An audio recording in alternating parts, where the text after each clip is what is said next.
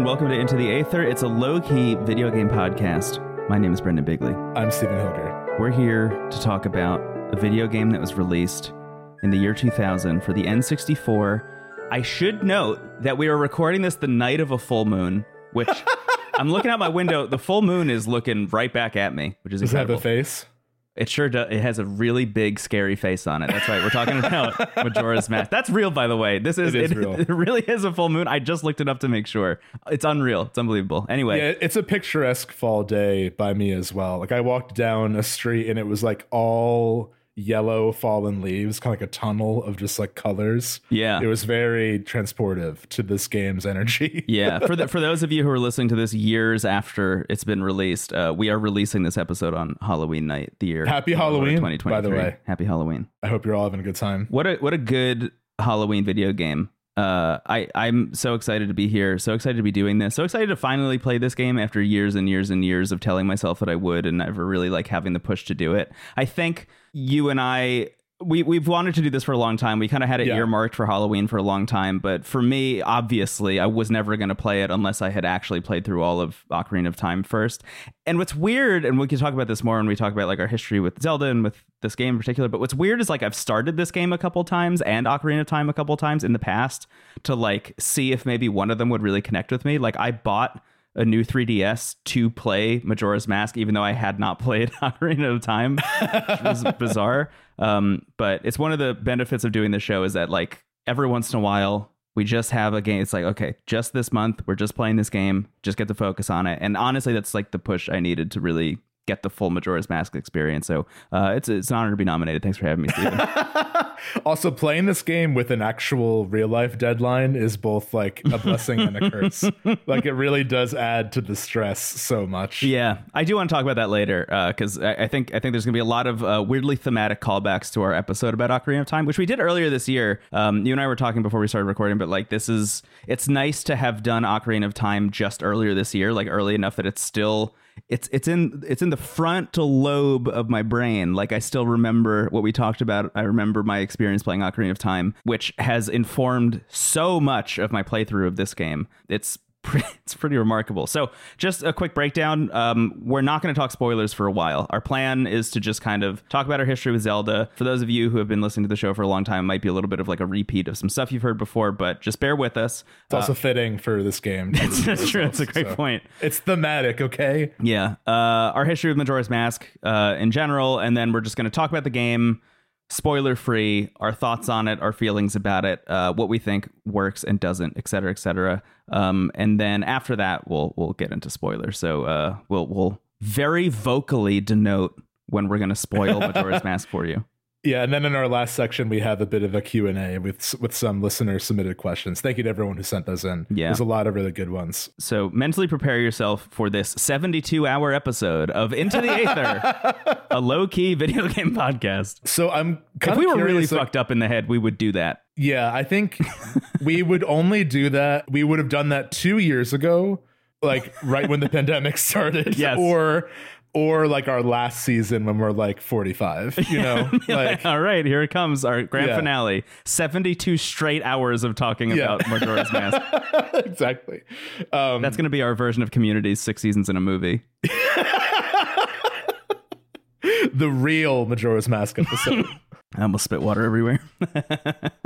I'm honestly really curious, like, because this is your first time playing, at least in full, I really just want to know, like, what you thought, like, overall. Like, you know, we talk a lot about Zelda on the show, even outside of the bonuses. It's a franchise that means a lot to both of us. Yeah. We have had different entry points, and I think we gravitate towards slightly different ones. But overall, this is, like, one of our, like, biggest points of connection to, like, each other and games. And, like, I think there's something about Zelda that just... You know, especially this N64 era, like I think there's obviously like the top-down ones are great and set the foundation, you know, Link to the Past, but specifically in Link's Awakening. But the 3D era, the Ocarina of Time, I think really set this foundation of like Zelda games being much more emotional, for lack of a better phrase. Like, I think, not to say that the other games don't have like stuff to chew on thematically. They all kind of feel like legends and fables in a really fun way. But there's something so deeply sad about Ocarina that I think like touched a lot of people. And I think it's just hands off enough in the story that like I think you can play Ocarina at multiple points in your life and take something different away from it. Totally. You know, especially like we talk a lot in our episode about it, like playing that game as a kid, you just can't wait to grow up. Like that's like, it's like, yeah, I just want to get the cool sword and like fight the bad guy. And then playing as an adult, it's like, stop, enjoy it. Like don't go to the Hyrule Market yet. Like just take your time, enjoy your childhood. And I think there's something about Majora's Mask as well. And like pretty much every Zelda since that just like, especially, you know, playing these games at a foundational age, like I think there's something about Zelda, without sounding hyperbolic, that I think teaches people about life. Like I think you play these games at a formative age and it teaches you something like any good piece of art would about like the world and about maybe a concept that is a little bit frightening to explore for a child, which I think Majora's Mask may even like not pull its punches for a game rated E. Some things are pretty explicit, but I just think like there's something very special about all this. So all that to say, like I'm really curious, like where does Majora's Mask, like where does it land for you? What you take away from this playthrough? Well, I'm so excited to finally rank every Zelda game. Yeah, exactly. Sound, graphics, fun factor. How many masks are there? Most masks. It's the game with the most. It's the game with the most masks. Therefore, it's the best one. It's how IGN has been rating games for. I don't know what that means. Anyway, yeah, I guess just a quick recap. I started playing Zelda games with Twilight Princess. That was the first one that I like played all of. I got a Nintendo Wii the day it came out. I waited in line at a Toys R Us, a cold November morning at a Toys R Us in I think New York. I think I checked a lot of Toys R Us's and ended up in New York State to find a Toys R Us that still had Wii's in stock, and got Twilight Princess and Red Steel, and went home and played Twilight Princess and not Red Steel. Shit. And just like fell in love immediately. I'd always wanted to play a Zelda game. I'd always heard about how great they were. I grew up with the PS2 and the Sega Genesis and just really wanted to like get into Nintendo stuff and had no real avenue to do that. So the Wii was really like my first real, in terms of home consoles. I had a Game Boy and a DS and stuff, but Twilight Princess really got me on the train. And ever since, I've always wanted to go back and play all the other ones. And through both just like myself going out there in the world and doing that kind of stuff, like playing the Game Boy Advance stuff, playing the stuff on the DS, eventually playing like the Wii U and like the Switch stuff. Through all of that, I constantly would go back and try Ocarina of Time and Majora's Mask like all the time. It was like once a year I would like open an emulator, or if it was on a virtual console somewhere, I would like get it on the Wii and the Wii U and just boot it up and like really try to get into it. And in both cases, with Ocarina of Time and with Majora's Mask, like I just couldn't make it happen.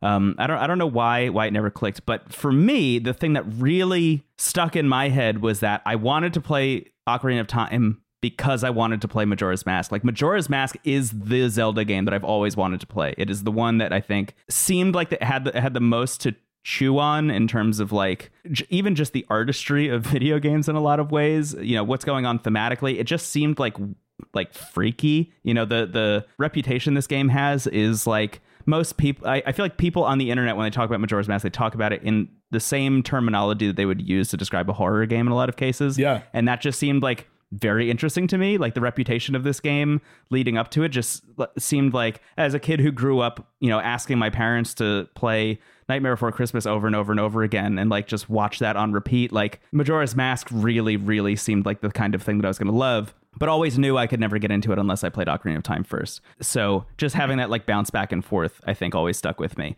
And when I was in college, and I'm sure there's a question about this somewhere in the list. Oh, there is actually. But when I was in college, it was 2010, and that was when the creepypasta thing happened with Ben Drowned, which, I mean, if you don't know about it, I'm not going to recap the whole thing. Like, just go look it up. It's like maybe the only actually good creepypasta, in my opinion. It's like the only one that's like well written and interesting and weird. But also, there's a Morrowind one that I also enjoy. Oh yeah, just for the record, it's like don't like watch the sky or something. It's pretty creepy. Ben levitated. The thing about the Ben Drowned creepypasta, which I guess like a quick note. some guy posted on a forum somewhere that he bought a used copy of Majora's Mask, and then the file name was Ben, and then there's another one that said Your Turn, and then they started playing it, and it was like, essentially this person was just like hacking and modding a version of Majora's Mask to make it seem even creepier than it already was, and through that telling the story of this kid named Ben who drowned at some point. And his ghost was like haunting the cartridge of Majora's Mask. It was like cool and well written, but specifically the thing that was interesting was like, for 2010 internet, it was happening in real time, and as people were talking about it on the internet, the author was writing new things and like making new things happen in the game and uploading new videos. Yeah, very similar to like a Marble Hornets type thing where it was like being updated, you know, over the course of it happening. Yeah, which I think was like really novel at the time. So I don't know if it's going to really like hold its weight in 2023. I do know it updated during the pandemic though, which is wild. It took like a 10-year hiatus or something. I do think it's worth mentioning though, just for I think it's a testament to Majora's Mask for like on one hand, the success of that creepypasta I think kept conversations about the game like relevant. But it also just was a testament to how unsettling the game is. Like a lot of the creepiest parts of that creepypasta are just like from the game. Yeah. It's just like here's the statue of Link, you know, and that's the thing that's haunting the person writing the creepypasta the whole time. And like that is just the model that's in the video game, and they literally just put it in different places, and that's scary. Which I think is really impressive. But anyway, that was really the thing that kicked off my desire to play this game. Like reading that, experiencing that with others like me and a bunch of other kids in a college dorm room, like reading the new editions of Ben Drowned as it got released and people found it around the net, was like really exhilarating and really just kind of put fuel in the flame for me in terms of wanting to play this game. So all of that having been said, I've now played it, and I think it's brilliant. I think it's a masterpiece. I think it's like maybe one of the best, most interesting games ever made. I texted you like 3 days ago before I'd even finish it. I was like, I could stop playing now and I could talk about this game for 5 hours. Yeah. Like I could talk about this game forever. I think it's so interesting. I will say, playing it the way that we did in 1 month, I think is maybe not the way to do it. I'm actually kind of like with games like Elden Ring, weirdly, or even just going to Japan like I did last month. While doing it, I was already excited about the next time I was going to do it. You know, like I'm already looking forward to the next time I play Majora's Mask and get to like pick away at more of it and play it, I think, with a little bit less of a time crunch, which is ironic. But I think specifically the thing for me was like to play everything and see what I wanted to see in the time that we had to play this for this episode. I needed to follow a guide a lot, and I kind of wish I didn't follow a guide at all. And there's a lot of things I specifically like left out and didn't do because I want to just experience them and find them on my own next time without a guide. Because I think a lot of this game, and this harkens back to our episode about Ocarina of Time, where I talked a lot about this idea, and you talked a lot about this idea of like, it's 1998, you get Ocarina of Time in your hands, and you start playing it, and say you don't have the Brady strategy guide in your hands also. A lot of that game is very obtuse, and it's kind of hard to find your way around, and it's a little bit difficult to kind of poke and prod your way to victory in Ocarina of Time. There are some things, even in the 3DS remake, that are still a little bit like outside the realm of possibility for kids to just like stumble upon, unless they ironically, it's like not the temples, but it's like the in-between stuff that is more inscrutable. You know, it's like exactly get a chicken from this place and bring it to the sleeping guy, but not right away. Like it's like stuff like that where it's like the first time I played the game, I could not find the sword for like 2 hours. I just didn't know where the sword was. It drove me up a wall. But anyway, point being, like, Ocarina of Time is a game made in an era where kids who are playing it have the time to really look and search around for anything and everything and try everything, and eventually it'll work out. And it almost seems like Majora's Mask doubles down on that in a lot of ways. Like, it is a game that is almost pulling from a lot of DNA from like point and click adventure games, I think, in a lot of ways. Absolutely. Where it really is like, get this mask and just talk to everybody while wearing this mask and see what happens. Or, you know, go down 4 steps of this quest and then get this mask that you realize, oh my God, this is going to help me do something that I discovered 5 hours ago and didn't even realize this was going to be, you know, useful or interesting. And I think that's really, really, really interesting to specifically build a game with that in mind. And there's a lot that we could say and probably will say about the development of this game. But I'm really excited to play it again. I already think it's brilliant. And again, there's a lot that I'm going to say about it, and I'm really excited to do that. But yeah, I mean, it's up there. I still think, for me, I mean, like Twilight Princess is still the one for me, and I think always will be, just because it's the first one that I played, and I think some of the ideas that game is going after are really interesting. But Majora's Mask is like, I think on a playthrough of this again, I think it might be up there as well. It's so hard to, I'm not going to rank Zelda games. It's so hard to do that. They're also like, especially even just between Ocarina, Twilight Princess, and Majora, they're all going after a very different experience. Yeah. This, I think Twilight Princess is closer to Ocarina in structure, just in terms of like what it's trying to sort of capture in spirit and in the sort of mechanics of the game. Yeah. But it also depends. Like, I think I like them all for very different reasons. And also, like, I find something, going back to your thought of wanting to replay Majora's Mask, I think the beautiful thing about a lot of this era of Zelda games and this era of games in general is that they were all kind of built to be replayed. Yeah. Games were short enough that, like, it was kind of assumed that you would play this again. Chrono Trigger has multiple endings and even some fake out endings to encourage you to give it another shot. I think, the closer you get to the arcade era where everything is about trying your best and losing and then putting in more quarters, like, I think games, even narrative ones like Majora's Mask, were still structuring around this idea of like losing and trying again. Yeah. And I think Majora's Mask is like doubling down on that idea, literally, in its story of like, well, if games are meant to be replayed, what does that mean for the world itself? What if the world itself was being reset each time? There's a lot of ways to read Majora's Mask, and I think there's one way that's a pretty clear like meta read just on video games in general. Totally. Of like, you can save the day, but what does that mean for the characters in the game, and will they remember you doing that? And or does that even matter? Yeah. Is the moment enough?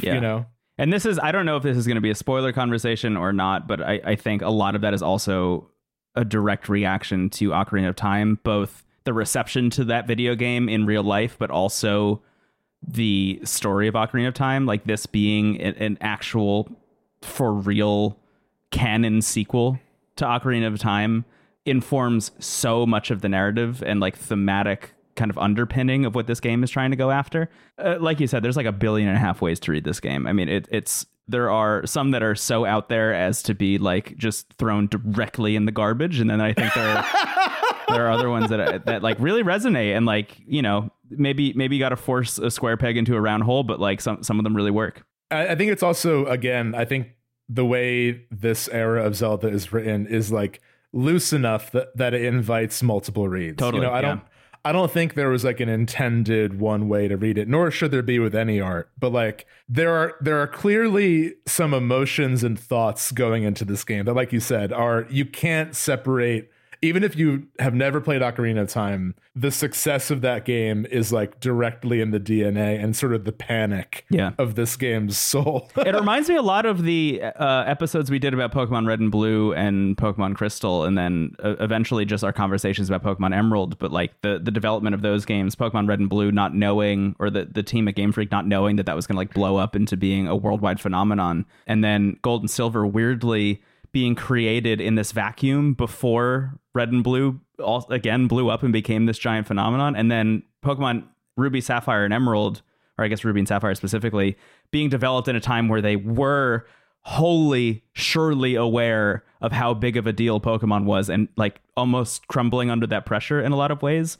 I think it's really fascinating that I don't know if we've said that explicitly on this episode yet, but I think it's fascinating that after the release of Ocarina of Time, they sat down to create an expansion pack for Ocarina of Time where they're going to change the dungeons around and like add some extra stuff. What I think eventually became the Master Quest version. But apparently the team got really like demotivated working on that because the game came out, was huge, was widely successful, and was also already at the time that it came out being called like, this is the greatest game ever made. This nobody's going to top this. Nobody could ever top this. And the idea of sitting down and being like, all right, let's fuck around with it a little bit. It's like, well, okay, you're going to fuck around with the thing that everybody is saying is perfect. Like, don't do that. And deciding to kind of restructure that strategy into saying, we'll use all the same assets we already have and made for Ocarina of Time, and we're going to shift them around, obviously make a couple new things here and there, but like for the most part, we're going to try and make a Zelda game within 1 year and make that the sequel to Ocarina of Time. Like that is, as you said, everywhere. There are characters that just feel like developers crying out for help from inside the walls of Nintendo, but on the flip side, like you also just have this time crunch of the actual game design itself, and then as you said, there is this meta layer of like, is it a commentary on games as a whole? Like, I don't think there is another Zelda game that is this nuanced in its questions that it's asking about like 100 different things. Like, it seems like everyone just got to put their own little bit of their psyche into this game. Yeah, it's like a group therapy session manifested into a Zelda sequel. Mm-hmm. There are a lot of really thematically rich Zelda games, but I don't think there's one that's like this dense. Yeah. Like, I think this is, I don't think it's my favorite overall, but it's my favorite to talk about, which is why I've been so excited to do this episode. Yeah. It's like weirdly in some ways more fun to reflect on than to even play in some cases. I agree. Even while playing it, I was thinking to myself, I can't wait to talk about this. But then every time I sat down to play it, I'd be like, okay, you know, every once in a while, I'd be like, all right, I'm going to sit down and do this temple. Sure. You know? Yeah. But like, that wasn't as exciting to me as the prospect of being able to talk about some of the other stuff, which just to be clear, I guess like what this game is about, the moon is falling and you have 3 days to prevent the moon from falling and wiping out this place called Termina, which is not Hyrule. Very important, and specifically centered around this town in the middle called Clocktown, which is a town that is famous in Termina for having this big ass clock that, of course, is just counting down to your and everybody else's demise. So dark premise for a video game, period. Really dark premise for a Zelda game. Yeah, whenever there's like a time loop game, which have become weirdly popular in the last couple of years. Yeah. Majora's Mask is like the blueprint of that for a lot of people. Yeah. Where like basically to prevent the world from ending, Link can play the Song of Time and go back to the first day.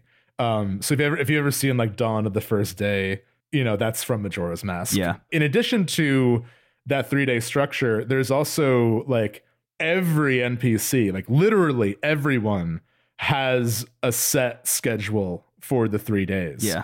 So you mentioned point and click. I think that's really apt because like part of the game's mechanics are kind of learning what everyone is up to in different parts of the day, and also like learning how to help them, how to have them help you. Like there are so many moving parts that like you could argue just Clocktown and just the people who live there is its own little like social dungeon. Yes. You know, like getting the couple's mask is a dungeon.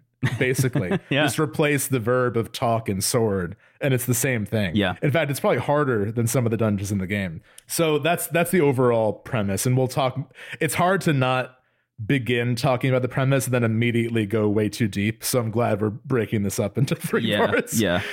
But I guess I'll share, to go back to the beginning to play the Song of Time. I'll share my history with Zelda and this game. I'm sure I've mentioned this on the show before, but my first Zelda was Ocarina of Time, and that was like a life-changing game for me. I mean, I was like 7, so it's like I doubt 7-year-old Steven was like, ah, yes, high art, you know. But like, everyone in their life at a certain age, I think once you're, you know, 7, 8, 9, that's kind of when you start to develop your own taste as a person. I think before then, you just sort of like accept whatever's handed to you. You have a Jar Jar poster, like you're not asking questions. Yeah. Tiny Toon Adventures for the Sega Genesis. Yeah, exactly. You're sick and you'll just play with whatever you have, you know. But Ocarina of Time was one of the first games, I think, alongside Final Fantasy VII for me, that made me realize, like, oh, these things are not just toys. Like this is something else. You know, the potential games have is huge. I just kind of knew in that moment that like not only was this game special to me, but also that like games in general were special to me. Yeah. You know, I don't want to be like, and in that moment I knew I was going to have a podcast. I think people have that with like Star Wars, you know, or like there's always that kind of big piece of media that sort of like opens your imagination. And Ocarina was that for me. And I think it was that for a lot of people because it's one of the most beloved games of all time. And again, the stage set for how on earth do we follow this with Majora. Yeah. But from my point of view, as a happy child being fed video games, I remember playing Ocarina, and then like a year or two later, Majora's Mask was being advertised. The marketing was also explicitly darker. Like, yeah. I remember reading Nintendo Power at the time and them saying like, we want this to be like a bit creepier and a bit more mysterious. And, it has a very kind of Alice in Wonderland vibe to it. And I remember really loving the artwork, the way the characters looked, and the design of Skull Kid specifically with Majora's Mask on was just like so evocative. Cool. Yeah. Yeah. Like I think he's one of the few like late 90s, early 2000s, like cool, edgy villains that has stood the test of time, which we'll talk more about Skull Kid later. But I think about like the bridge from Pokemon to Yu-Gi-Oh! And I think that's like the soulless version of this. No shade on Yu-Gi-Oh! I know it's beloved, but like I remember reading an article about Yu-Gi-Oh! And it was like, yeah, we want to make like a slightly edgier, darker Pokemon for like the 12 to 13 crowd. And even at that time, I'm like, this feels fishy. This feels like a boardroom full of cigar smoke that was like, well, all those kids who just bought all the Pokemon merch are now like really into Dragon Ball Z and like corn. So how do we follow up? Right. And then that's what Yu-Gi-Oh! Was. Yeah. Because there's almost this sense that like Pokemon comes out, the Pokemon card game comes out, and the TV show is doing very well, and then that crowd ages up, and it's like we need to create something that will age alongside them, and then that's where Yu-Gi-Oh! Comes from. Whereas Majora's Mask is almost like, let's alienate everybody who loved this first one. yeah, but I think it's telling that in Ocarina of Time, you go from childhood to adulthood. I think Majora's Mask is very comfortable being like, yeah, but what happened in between? What's like that really awful time to be alive? When you're like changing and developing and you're not quite a kid, you're not an adult yet. I think there's a lot about another read of Majora's Mask is just like puberty, honestly. I have so much to say about this later. Yes. I mean, even if you're not explicitly saying that, like they are playing so much with the idea of like Peter Pan, where it's like you have Tingle, who has become, celebrity in his own right. And I'm very proud of him. But like, he is an adult who's pretending to be a child. Yeah. He's like the flip of the Kokiri, who were the, elven kids in the forest who never grew up. And Skull Kid and even Majora as an entity are like children in their behavior, but children with tons of power, which is like really scary because there's not like a Ganondorf laughing on the organ, which is, my favorite moment in games. But like, there isn't like I have a plan. There's just like, I'm treating the world like a rock I'm looking under and squishing all the bugs. Right. Yeah, totally. Like, so anyway, I think even if we didn't have the language for it, I think, I was 10 when Majora's Mask came out. I was about to begin that sort of transition into teenage years. And I do think like a lot of my friends who love Majora and who like consider it not only their favorite Zelda, but their favorite game. I think this game does, as edgy as it is and as creepy as it is like comforting to someone who feels lost and who feels like scorned, It's in some ways more about Skull Kid than Link, which I think we'll get to later on. Yeah. But I think I can say that more directly now as an adult looking back on this work, but I do think children playing this game for the first time are picking up on those things. They just maybe can't say it yet or maybe don't notice it. But I think that was all present when we all play this for the first time. Yeah, I think there's that very, I think like boring way of making kids media where they will just like include winks and nods to the adults in the room, that like eventually the kid will grow up and be like, oh, wow, I didn't even realize that there was that like dick joke in this Pixar movie, But I think the actual best children's media is the stuff that doesn't shy away from talking about like really large, complex themes in ways that are understandable to people of all ages. And I think Majora's Mask is one of those. I think Majora's Mask is a game that like very clearly has something very interesting to say about the ideas of childhood, but also like humanity and life and the ways in which you should live your life, hypothetically, and shouldn't live your life. And I think that those themes, while in the text, for the people who are really like you and I playing it for this episode, are like reading through it and really taking it in and absorbing it like sponges so we can kind of think about it critically and analytically. I think a lot of that is tonal and a lot of that is wordless and a lot of that is almost an ephemeral theme that will get picked up by anybody regardless of their age. As long as they're playing this game, they will relate to something going on here, because I think a lot of the themes that are discussed are universal, because even if you are the most loved, coolest kid in school, you do backflips off the lockers or something, and everybody cheers every time you do it, you will have a moment where you will feel lonely, or like your friends don't like you, or like you said something wrong or weird in a cafeteria or something, and Majora's Mask will speak to you in that way. I think it's completely relatable regardless of who you are. Absolutely. And yeah, I mean, that was really well said. And I think thinking back to when it came out and when I got it, honestly, the more surface level reason I was excited, other than like, this looks cool and I like Zelda now, was that how I played Ocarina is, I think, how they make Zelda games now. Like, what I used to do with Ocarina of Time was I would get up to the water temple and then put it off indefinitely. I've come around on the water temple, and actually when we did our episode, I think it's genius now. Yeah, it's fucking brilliant. It's an incredible dungeon. Like, water temple aside, I just didn't like the idea of beating it. I didn't want it to end. So I would just sort of get to a point where I felt like I had the abilities and the equipment that I wanted, and then I would just like run around or like ride Epona around the world map and just talk to people. Like, there aren't that many side quests to do in Ocarina of Time. Yeah.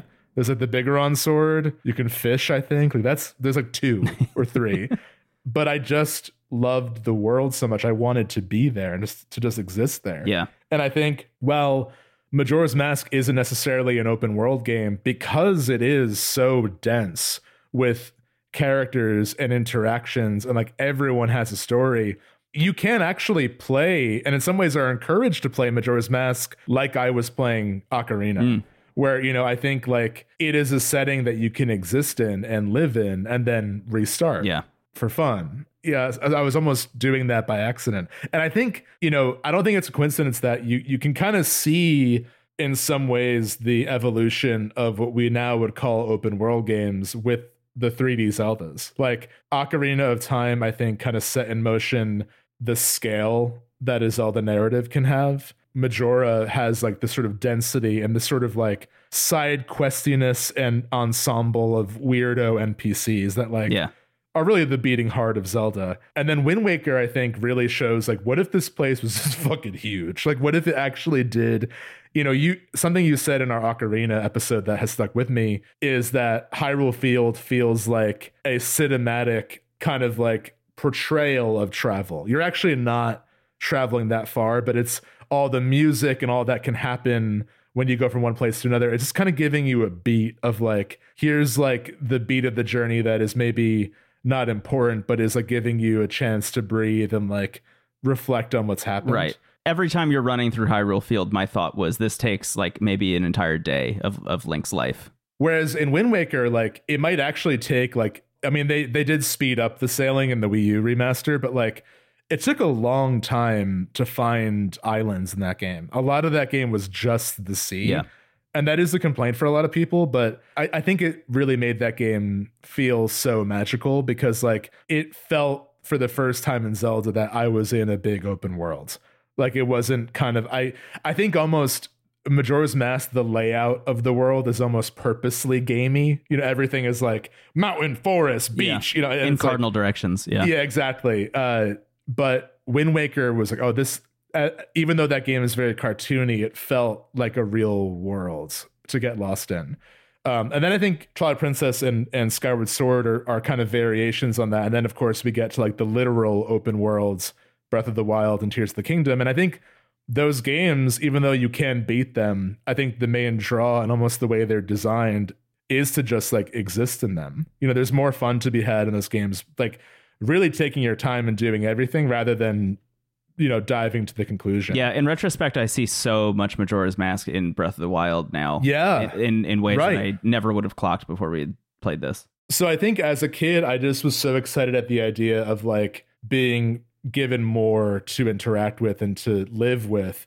And I also was so excited at the idea. I loved the Gorons and so I mean, I still do, but like the idea that you could play as a Goron or as a Zora was like, that's so exciting. Like that was really, Yeah, was that part of the marketing? yeah. I mean, the main like gimmick was the transformations. And I think that's accurate. Like, it's actually kind of funny how Majora's Mask, like, there's only 4 temples and the only items you get in them are different kinds of arrows. Yeah.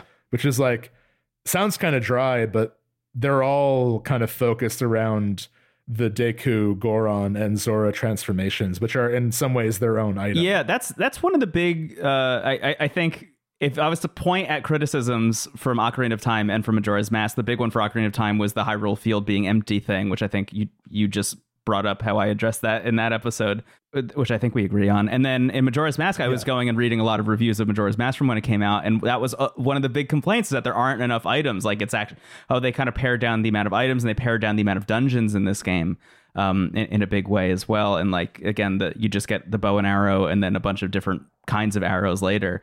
And I was like, there's a mask screen here, and all the masks do different things. And some of them, just to be clear, like, some of the masks are literally just like, you put it on and then you talk to somebody and then they give you something, and like, that's all you use the mask for. But for the most part, I mean, a lot of the masks have actual interesting uses. And then there are, as you said, the transformation masks that turn you into other kinds of beings, which have entirely different move sets. They run around the world, they traverse the world completely differently. They change every interaction you have with every NPC. Like, it's a huge amount of work to have made those. You're basically playing as they're different characters. Yes. Like, actually, I mean, there's a fun foreshadowing of that where, like, there's a little terrier that's barking and hopping around in Clocktown. And depending on your form, that dog treats you differently. Yes. So when you're a Deku, it literally attacks you. When you're a Goron, I think it's scared of you. And when you're a Zora, it loves you.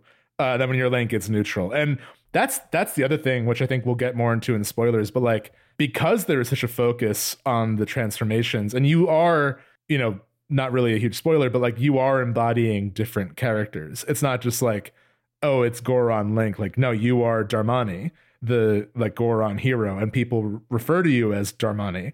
And if you take off your mask, they're like, who are you? Yeah. Like, who is this kid? He's the rando. It makes Link's role in the game very interesting and almost feel kind of vacant in some ways, which I think we'll again explore more later. But yeah, I mean, when I finally got to play this game, I loved it. I loved it so much I made my own masks and brought them to school in 5th grade, to be clear. But still, I shared this in the Discord, but I made my own masks, and I also made up my own currency called Guts Bucks that I would sell.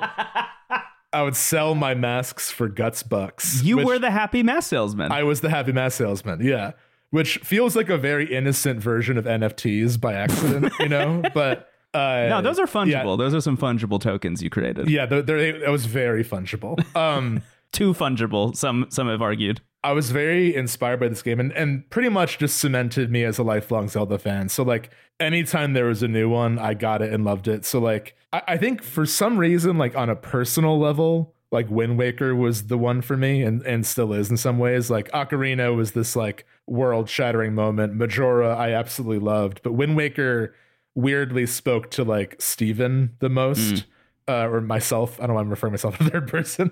I've been playing too much Majora's Mask. I am but a vessel. But yeah, I mean, this game has always been like amongst my favorites. It hasn't been like my singular favorite. And that was kind of why I was excited to this episode. Because I'm like, I know so many people, like, if you ask most people, like, Majora is on par. The irony of following Ocarina, this like instant classic, best game ever made, like day it comes out, is that now most people would say Majora is just as good, if not better. That is like, especially people around our age, I think, it's like kind of one or the other for a lot of people. Yeah. And I think what kind of gets lost, though, what kind of sometimes, I think because Majora is so unique and so surreal and such like a creatively ambitious game, I think it kind of lends people to talk about Ocarina as if Ocarina is like the safe one. And I'm like, you got to play, like you said earlier this episode, you got to play both, because they're both very daring in different ways. Yeah. In some ways, I would say Ocarina is darker. Like, to me, without spoiling what happens, I don't think Zelda has ever gotten darker than Hyrule Market. I have so much to say about this that I can't say until we get into spoilers. But yeah.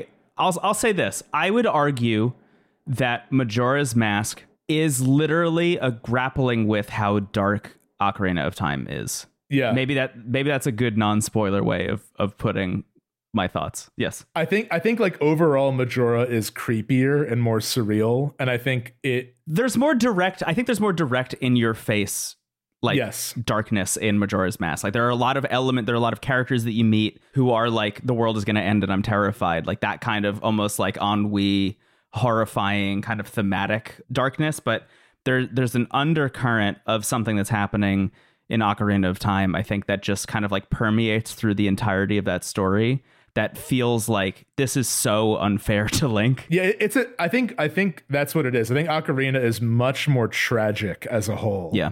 I think this story is ironically much more hopeful. It is super hopeful. Yeah. I can't say anymore. I think we should, maybe this is probably a sign for us to skip to the second day and talk spoilers. But anything else you want to say while we're in this spoiler-free zone? Oh man, I don't think so. I think maybe now is probably a good time to skip over the spoiler section. But I'll just say Majora's Mask is wonderful. I don't think we actually said this explicitly, but you and I played the 3DS version for this episode. You've already played the N64 version, and I booted up the N64 version on my Switch and played through the first day.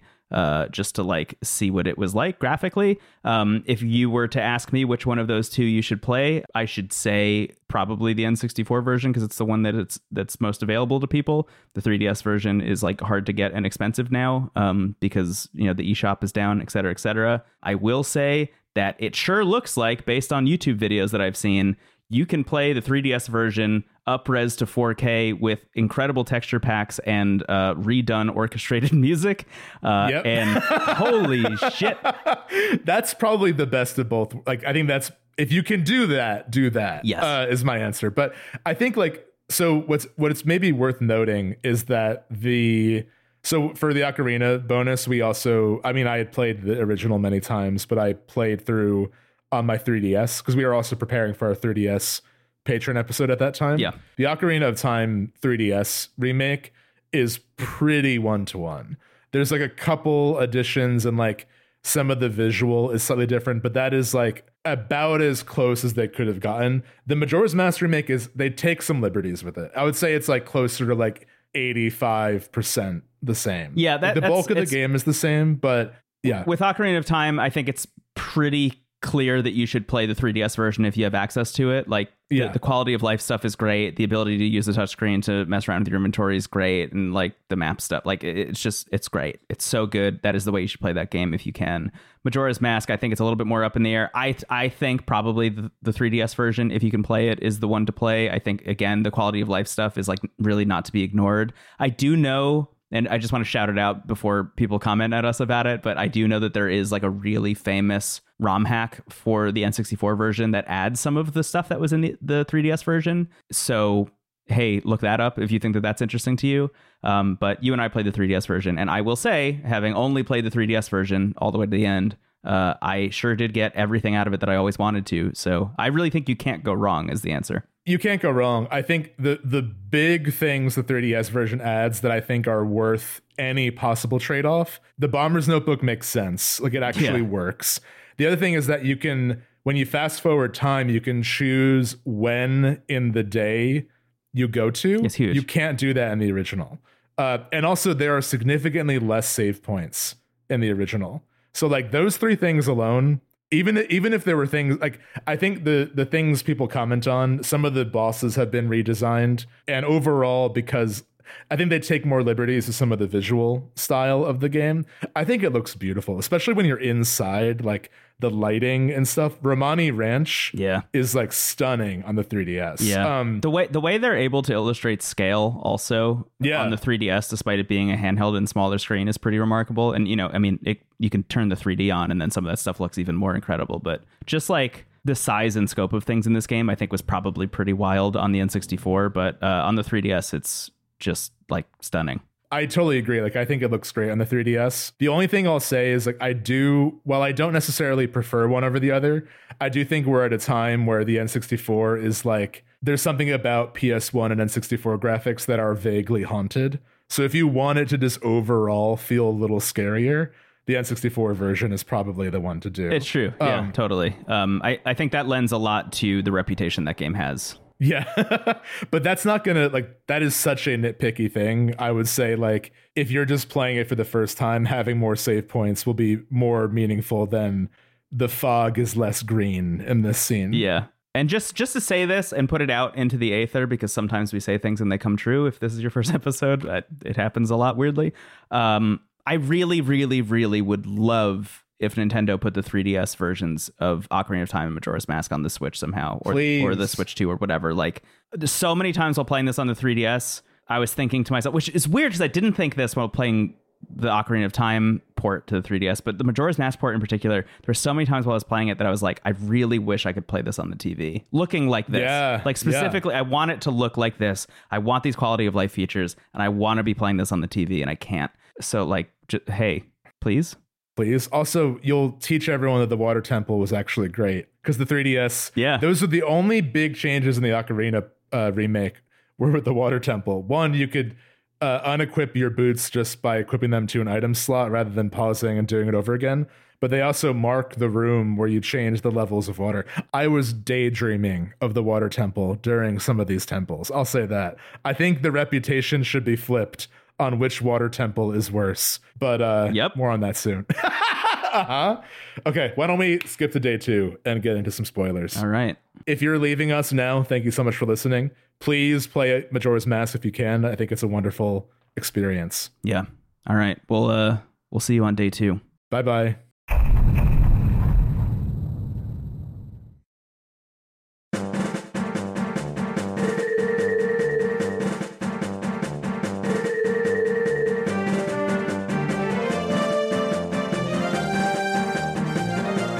All right. 48 hours remain. Oh, yeah. And we're talking spoilers for The Legend of Zelda Majora's Mask for the Nintendo 64. But make sure you have the expansion pack plugged into your controller. You just like pie in the face of a memory just happened where one of the first N64 games that required that expansion pack was Donkey Kong 64. Yeah. And it would check for and then go, okay. Like when it, like, I just remember like waiting eagerly for the okay before. I love that. Playing that game, yeah. I'm hoping someone out there has had, maybe if that wasn't a dream, just like verify that that's what that game did. That was your Termina, was that? Yeah, that game was kind of like Termina in some ways. Yeah. Man, there are so many different angles we can come at when talking about this game. Yeah. So I guess maybe to help frame it, like we were talking off the show about how for the Ocarina episode, we did kind of talk through it in a linear fashion. Like we don't always do that for bonuses, but with Ocarina, it felt like, let's talk about like the childhood section than the adult section. For this game, I think it probably would be like more helpful just to kind of talk about it loosely and sort of like bird's eye view of it, because it is so cyclical. I guess we can talk through sort of like how it opens to sort of frame because it does feel like it's like there's the opening, then there's the rest of the game, then there's the finale. You know, it does feel so much like a whirlwind of events. Yeah. Rather than like, I think Ocarina of Time is inherently linear because of the story they're trying to tell. Mm-hmm. And this game is cyclical. So, but yeah, so I guess I'll share sort of how it opens, just to kind of do that. So yeah, essentially the game opens with Link lost in the woods, and there's a narration that says he's looking for a dear friend. And it's never stated who, but I assume it's Navi. Yeah. So most people assume they're referencing. I guess you could maybe say Zelda, but I feel like there's a pretty firm goodbye at the end of Ocarina. It'd be weird if he was looking for Zelda in the woods. Yeah. I think actually, just one quick step back. Sure. We're also going to spoil Ocarina of Time in here. Yeah, I think that's true. You have to be able to talk about what's going on with this game. But I think that Navi is definitely who Link is looking for in this case. Yeah, he leaves Hyrule behind specifically, and I think in doing so is also leaving Zelda behind. I think it's also, for me, like I remember when I first played the game, I kind of read this moment very literally, where I was like, why is, like, I like Navi, but like, why does Navi mean that much to Link, kind of thing. But I'm like, in this case, I think Navi just represents like that whole experience, you know, that to the developers Ocarina of Time and to this Link, like his life before now. Because I think one thing that's definitely worth saying about Ocarina of Time is that game ends with adult Link being turned back into a kid and basically being told like, now you can live your life. Yeah. That's how this game begins. It's like basically Link looking for a life to live, but actually not moving on to a new life, but trying to maybe reconnect to an old one by searching for Navi. My question, I have a question about Ocarina of Time that I just need to remember is Navi also comes back, right? Comes back in time with Link and then leaves. That's a good question. That's how that game ends, right? Because my reading of this, of why he would be looking for Navi in the first place, and maybe my recollection is wrong here, but my recollection was that when Link is sent back in time and is a kid again, Navi comes back with him, and then Navi is like, you know, I've done everything I need to do here. We can part ways, and then, you know, leaves. I think you're right, because then we were like, okay, is he going to die there? Because the whole thing is if you don't have a fairy, you like become Skull Kid or Stalfos. Yeah. Everybody Stalfos, baby. But my thought about why he would be looking for Navi is like, Link has gone through something that is deeply, deeply, deeply traumatic in the events of Ocarina of Time. Like what happens in Ocarina of Time is horrible for the mind of a child to have to experience, and being turned back into a child and having all of the events of the game essentially undone means there's nobody in the world of Hyrule for him to relate to anymore. There's nobody that he can really connect with. And the only person or being in all of Hyrule or all of the world who has any semblance of any understanding of what they've gone through together is Navi. And my thought is that he's trying to find Navi as a way to like just have somebody to commiserate with about what's happening and like work through what's going on. Yeah, like an anchor. And it's also like so much of Majora is purposely a mirror of Ocarina. I will say, like, I don't know if it's in our questions, but I did see someone ask, like, do you need to play Ocarina before Majora's Mask? I don't think you need to, but I think you really should. I think you will enjoy Majora's Mask on its own, but I think you'll get a lot more out of it. Even just this beginning, you know, like, it works as a beginning of like boy lost in the woods, you know, falls in the rabbit hole kind of thing. But like, it is so much sadder if you know what happened before. Yeah. And I think more resonant as well. Yeah, I think if you don't play Ocarina of Time before you play this, you're going to be missing out on a huge chunk of the story. I think a lot, in my eyes at least, having played Ocarina of Time and knowing that this is, again, one of the only direct sequels that we get in the entire franchise, it seems to me pretty damn important to understand the thoughts and feelings of Link coming out of Ocarina of Time and going into this. But yeah, the opening of Ocarina is actually like one of the first scenes is a first person perspective of Navi flying to Link.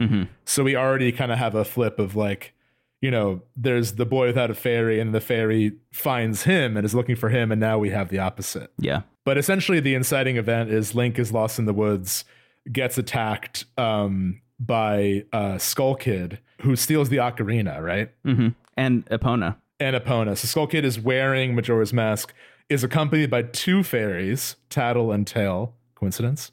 And then basically through a series of events, Link chases after Skull Kid and is transformed into a Deku shrub in his attempt to like reclaim Epona and the ocarina. So like, also sort of a weird twist of like meeting the Deku tree, you know, like becoming a scrub. Yeah. It's worth mentioning he falls into a deep, deep hole. And while he's doing that, you see all of this iconography, like this like colorful, glowing iconography that kind of represents, at least to me in retrospect now, a lot of the stuff that you'll end up seeing throughout the course of the game. Like it's almost like he's falling into Termina in a way. It's like the Over the Garden Wall beginning where you get like these quick shots of things that like you don't have context for yet. But then if you watch it again, it's like all foreshadowing. Or just to state the obvious very clearly, it's Alice in Wonderland. He's falling into which I do think, I mean, it raises questions that I think we should talk about later. That's like,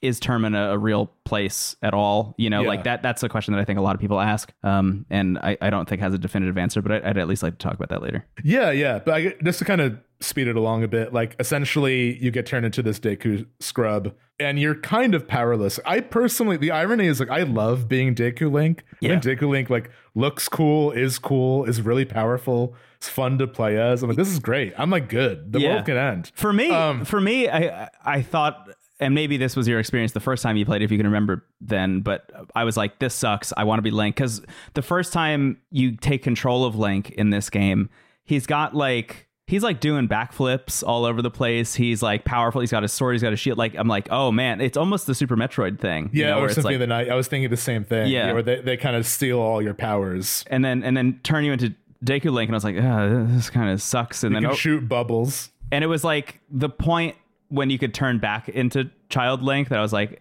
oh wait, I miss being a Deku scrub, and then put the mask back on. Anyway. So all the transformations get like a unique power, and Deku Link's are he can shoot bubbles out of his mouth, which is like truly the store brand boomerang or arrow. You know, it's not great. But the best power Deku Link gets is you can, like, if there are flowers, you can dive into them and then you jump out and have 2 flowers as like a parachute. It really is the original Breath of the Wild hand glider. Yeah. But Deku Link did it first. I just love, like, I think this game is very interested in 3D. I think that's like Ocarina of Time did so much to orient Zelda in 3D and like kind of teach, like, we talk a lot about how the Deku Tree is like not only a tutorial of 3D Zelda, but like a tutorial of 3D games. Right. Because it might be a lot of people's first ever experience in a 3D space in a video game. Yeah. And I think with that all established, even these few years later, I think like the vocabulary of 3D grew so exponentially that, like, I remember the first time like I played the Goron boss fight, I was like, what is, like, this is so sick, like rolling at full speed and like charging. Like, so all the powers have a lot of like different kinds of momentum. And I actually think that flying as Deku Link is one of the easiest and most fun to do. Mm-hmm. I think swimming and rolling are both a little finicky. I think flying is like pretty solid. Yeah. Personally, at least on the 3DS. But so essentially, like, once you're Deku Link, it really does kind of just make you powerless. Like, I think it is, again, like the beginning of Ocarina, you're walking around the Kokiri Forest and, you know, kind of showing everyone that you're ready for the adventure by getting a sword and shield. And it's kind of similar here, but like no one likes you because you're a Deku scrub, and you try to join like a Hardy Boys organization, and they're like, no scrubs, baby. And what it is it's a nice little tutorial of how Clocktown works and how like the Bomber's Notebook works and how the 3-day schedule works. Essentially, it takes you a full 3 days to, like, you know, meet enough townspeople that help you out that you eventually do like remove your mask. Yeah. Or it takes even more than 3 days, because the first time you learn to play the Song of, like, essentially you get to the end of the 3rd day and you confront Skull Kid, and the moon is about to crash into Clocktown and by extension the earth and destroy everything. And all you can do is play the Song of Time. Yeah. Kind of reverberates how lost Link is, that like in this moment of crisis, all he can do is remember what happened before. I think that's hugely important. I also just want to point out, like, I don't know if this is true, and I'm actually curious. Maybe when we're done recording this, I'll just like go try it and see what happens. But I'm curious what would happen if you just like never got the ability to blow bubbles as the Deku Scrub. Because like when you get to Clocktown, a lot of the NPCs around town kind of lead you in the direction of the kids who are hiding all over the place and just like causing mischief, the bombers, as it were. And they will start giving you clues as to where to find lost fairies, and then you have to take a lost fairy and bring it to the Great Fairy, and the Great Fairy gives you the magic meter, which allows you to then shoot bubbles out of your face. But I wonder if, like, could you just lose the game in the first 3 days if you never do that? Yeah, it'll be game over. Really? Yeah. The moon crashes into the earth in a pretty like graphic scene, and you get a game over. Yeah, that's the other thing I wanted to bring up, is that what's really fascinating about the game too is that it never really actually draws attention to the moon crashing into Termina and into Clocktown until, you know, unless you go into that last scene. You just kind of have to find it in the same way as I think it's cool that you called out the Deku Tree in Ocarina of Time. The boss in the Deku Tree is the one where you have to like have an understanding of 3D control and the first person view, and you have to look up at the ceiling for it to drop down, and then you start that fight. Similarly, if you don't spend any time jumping into first person and you never really look up, like, you could totally miss that the moon is falling for the first like day at least, because it's just far enough away, I think, to like not be that, you know, looming in the sky. But, you know, it's when you have the moment when you're like in the astral observatory and stuff that you know, they draw your attention to it fully. But you could get through like maybe the first entire day of the game before you even realize that the moon is about to crash into the planet. I just think this, like, essentially, you know, how it plays out is you play the Song of Time, it brings you back to the dawn of the first day, and your fairy, is it Tattle? Tattle's Tattle, fairy, yeah. Tattle is like, it's just like it was before. Like everyone is like back doing the same things. You lose all your consumable items. You hang on to like your equipment and stuff, but it is, you watch all the rupees fly out of you, which I was so mad the first time I watched that happen. I was like, oh my God, I worked so hard in my first 3 days to get a bunch of rupees because I thought it would be important, and then I lost them all. I always wondered, I was like, is it satire that the only person who remembers you is the bank? Like, you know, every time you reset time, everyone forgets you, but the bank is like, oh yeah, you owe interest. Yeah. Or, you know, like you get this. Another big 3DS change, they put the bank right by the save point. Yeah, it's great. They used to be like in the west part of town. Yeah.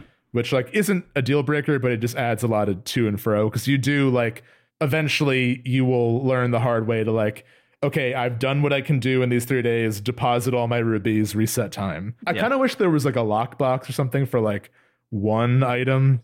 I think one of the things about Ocarina is like rubies don't really mean too much. Like there's a whole side quest of the Skulltulas to like restore the cursed family, and what you get from it is like a bigger wallet, but you don't ever really need to buy anything. But with Majora's Mask, like I never really bought stuff, but I did just like not like losing rubies. And I do think because you lose arrows and bombs and stuff, you are kind of incentivized to go buy that stuff. Although Termina Field is like a free gold mine of things. You can just sort of like... Yeah, and I find that like within the first, I don't know, 4 or 5 hours of playing the game, I immediately was like, I know where all of the 100 rupees are hidden around Clocktown. Yeah. You know, like you just kind of figure that out, and then you just kind of build that that like path in your head, you know, to just go find that stuff every time you reset time.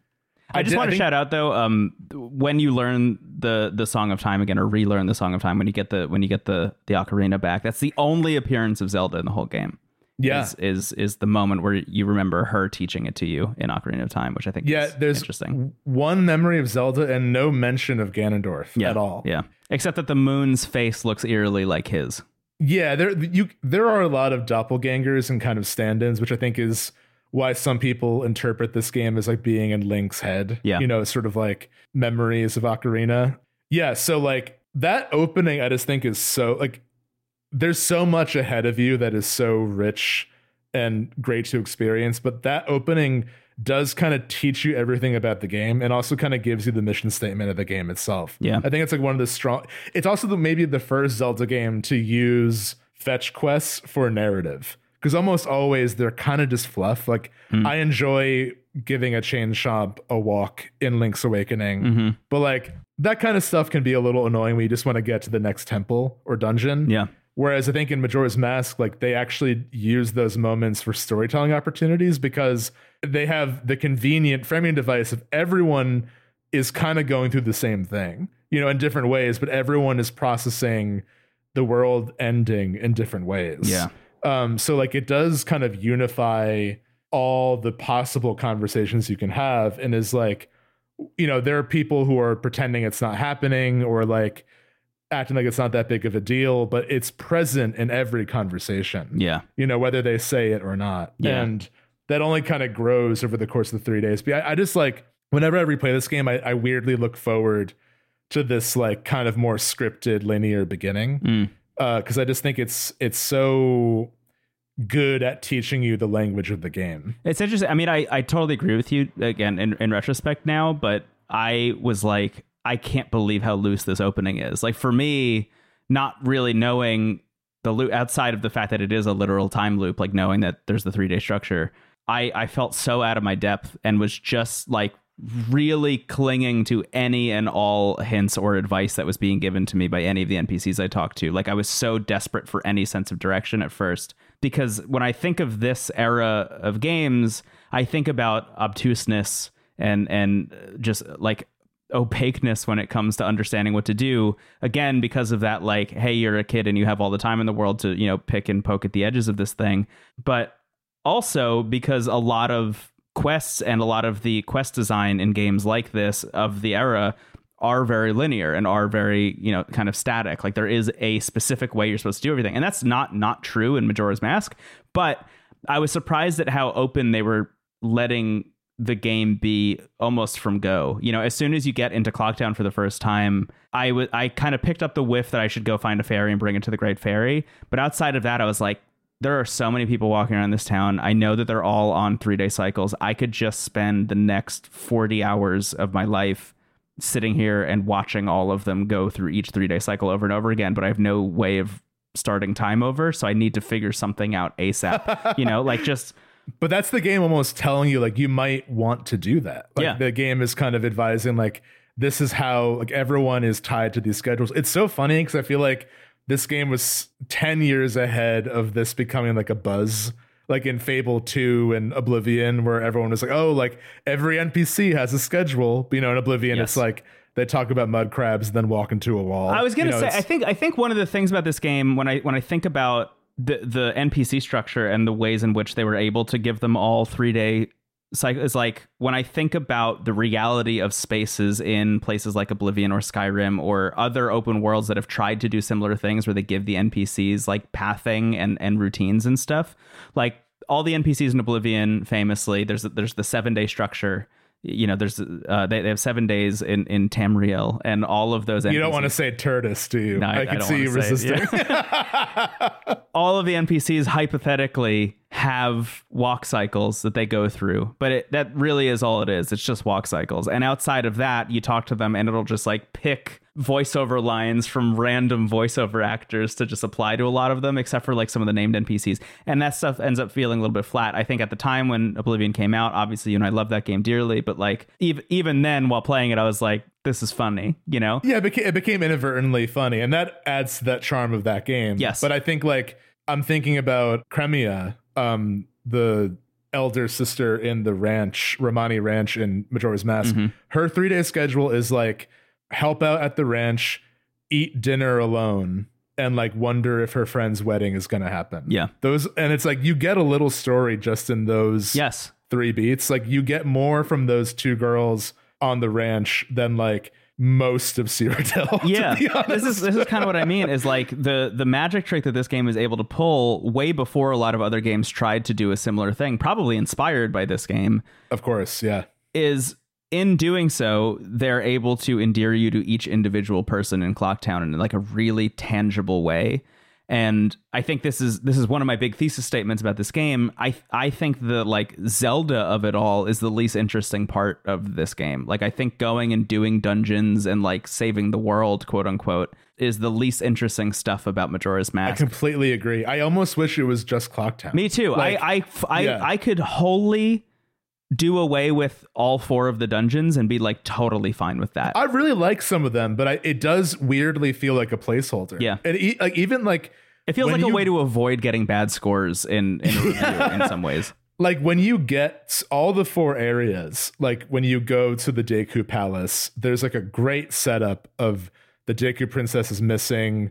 There's again another flip of like avoiding the palace guards, and you learn the Sonata of Awakening, as opposed to Zelda's Lullaby. We get it. Everything's upside down.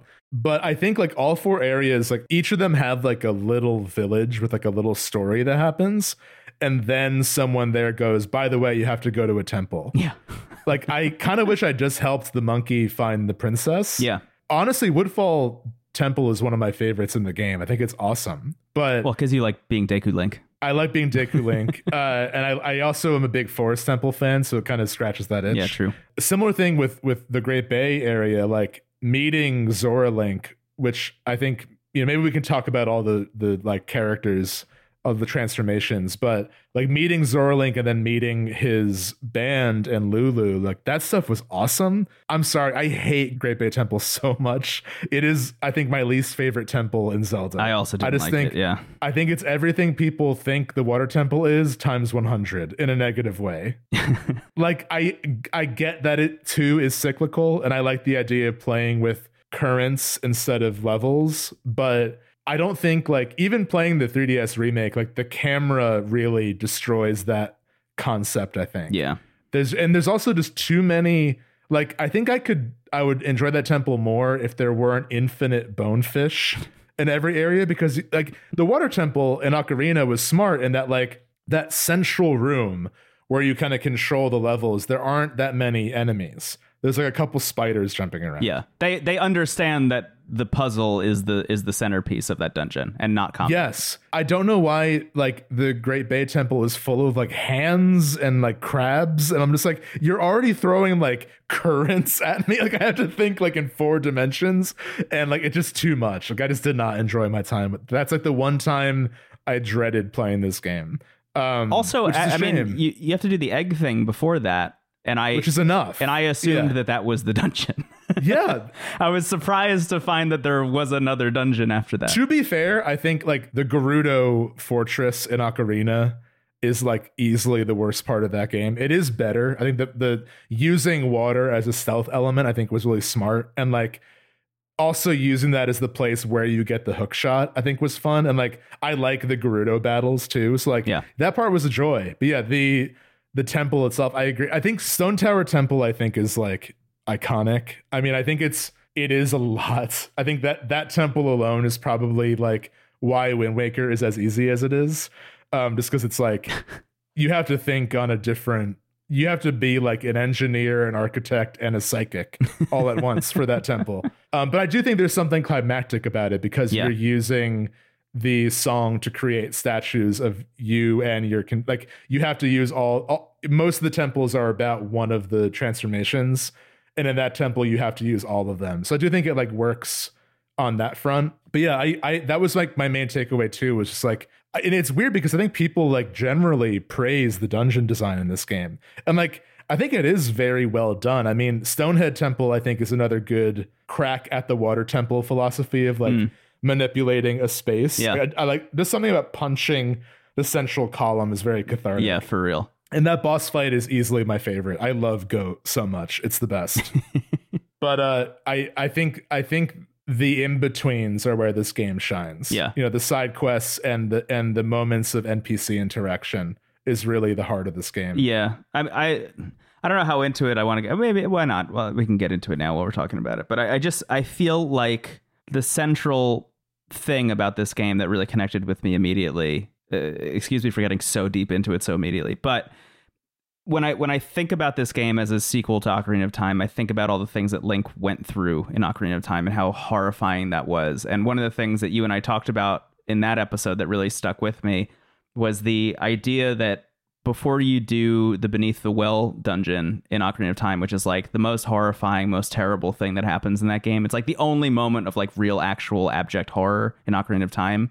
You need to turn back into young Link to be able to accomplish that and get in there and go through that. And you need to beat that as young Link. You can't do it as adult Link. And in our conversation about it, one of the things that we talked about was this idea that like he's young Link. He eventually gets turned into an adult. As you said, like most kids who are playing it are like, sick, I get to be a grown up now. Like, isn't this rad? Yeah. But when you turn back into young Link, that darkness doesn't go away. All of the horrible things that you see when you're an adult are still there when you go back in time and become young Link again. You still have to acknowledge that you've seen those things, and that is like trauma that Link is carrying with him, going from adult Link back to young Link. To end that game in a way where you are adult Link, and then again, after everything that you've just experienced, get turned back into young Link one more time. And not only that, but everyone in Hyrule has forgotten everything that you've done, to say that they have no idea that there was even a threat in the first place, creates this huge disconnect between Link and everybody else in Hyrule, and between Link and Zelda. And as I mentioned earlier, like Navi is maybe the only lifeline he has to any semblance of an understanding of what he's gone through as a person. And it is really wild to me that they made the decision to have his next step be, I'm just going to leave. I'm going to leave Hyrule behind and go elsewhere. It reminds me so much of what people hate about The Last Jedi with Luke Skywalker, where like he's gone through so much horrible shit and is like, maybe the best thing to have happen is for the Jedi to die. And he kind of like sequesters himself away elsewhere. For me personally, I'm not going to get into a Last Jedi debate, but that really works for me. Like that makes sense to me, that like a pragmatic, smart dude like Luke Skywalker would walk away from that, knowing that his existence also means the Sith must exist. And to say like, if I die off and I'm the Last Jedi, that means that there won't be any Sith, and then maybe the universe will be better. Link, in a weirdly similar way, is like, everything I've gone through is so fucking terrible and tragic, and like Hyrule is just a place that is steeping in memory of this horrible thing that I had to go through, that I have to go anywhere else to try and get away from that, and then leaves and goes, out into the woods, runs into Skull Kid, and then gets turned into a Deku Scrub and ends up in a place called Termina, which is like the most almost on the nose name you could pick for a place that he would end up in.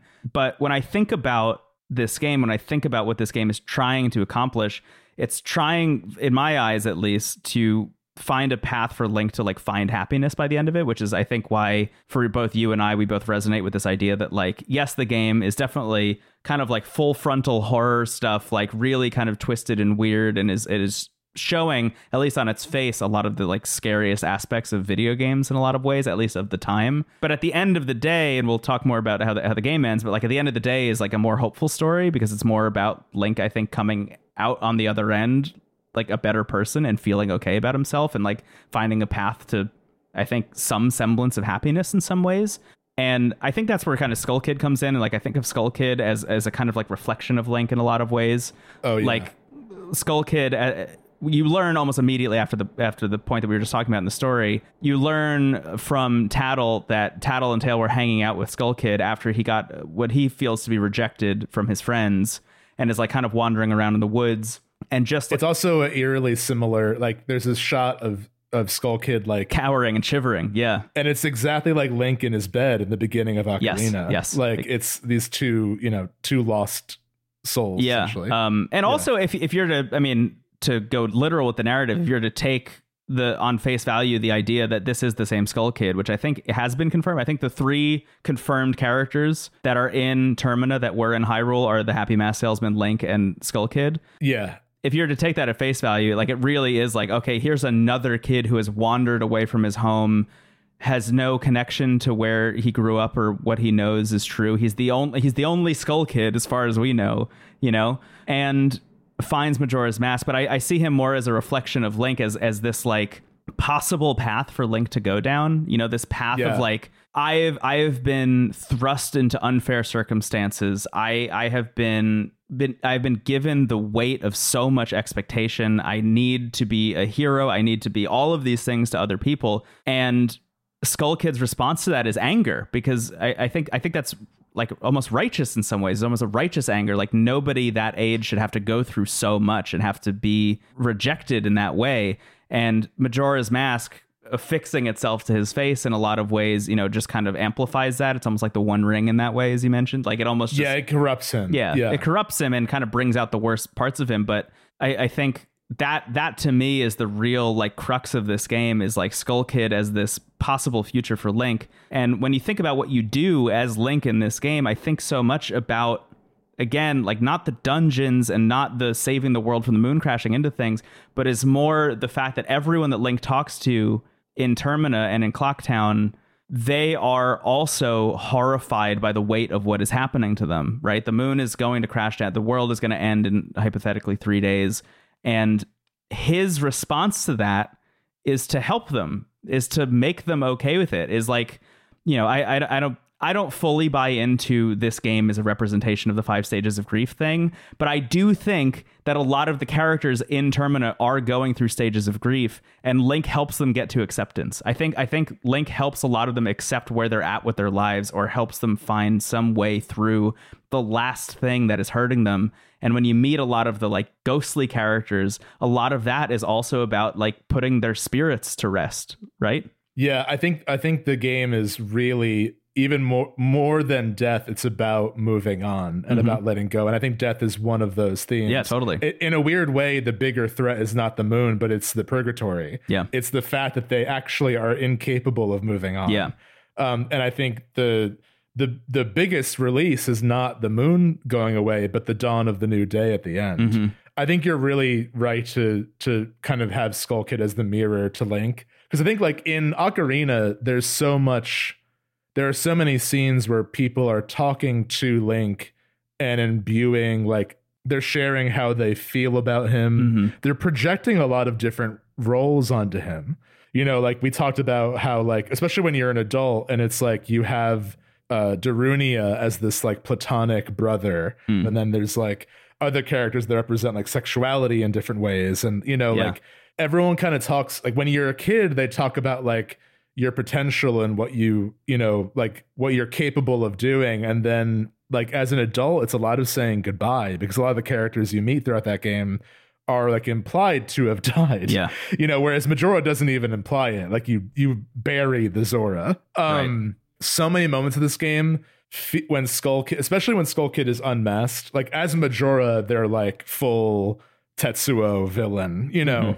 But when they're not, I mean, he's a very sympathetic. I mean, I don't know. I mean, sympathetic in some ways. He's a very tragic villain. Yeah. You know, and I think you're meant to pity him at least, if not sympathize with him a little bit. But there are so many moments where I'm like, this feels like Link is talking. Like, yes, there's a line at the end that feels like it's Link even more than Skull Kid, where it's right after the giants have come and pushed the moon, you know, away to prevent the world's destruction. And they all kind of look at Skull Kid and he's like, you remember me, like you still want to be my friend. It makes me cry. It's such a, there's so many ways to view that line. One is like in the text of the game, Skull Kid is like set up to be this like kind of misguided prankster. He gets into trouble, but he's like a good kid. Yeah. Then gets this like absurd amount of power and it corrupts him. I'm also like, I think that character archetype is very interesting to me. I mentioned Tetsuo from Akira, who, without spoiling Akira as well, I consider Akira just one of the best like works that exists artistically, but also like to me that is like the anti superhero story where it's like a very like a misguided and unloved kid is given superpowers.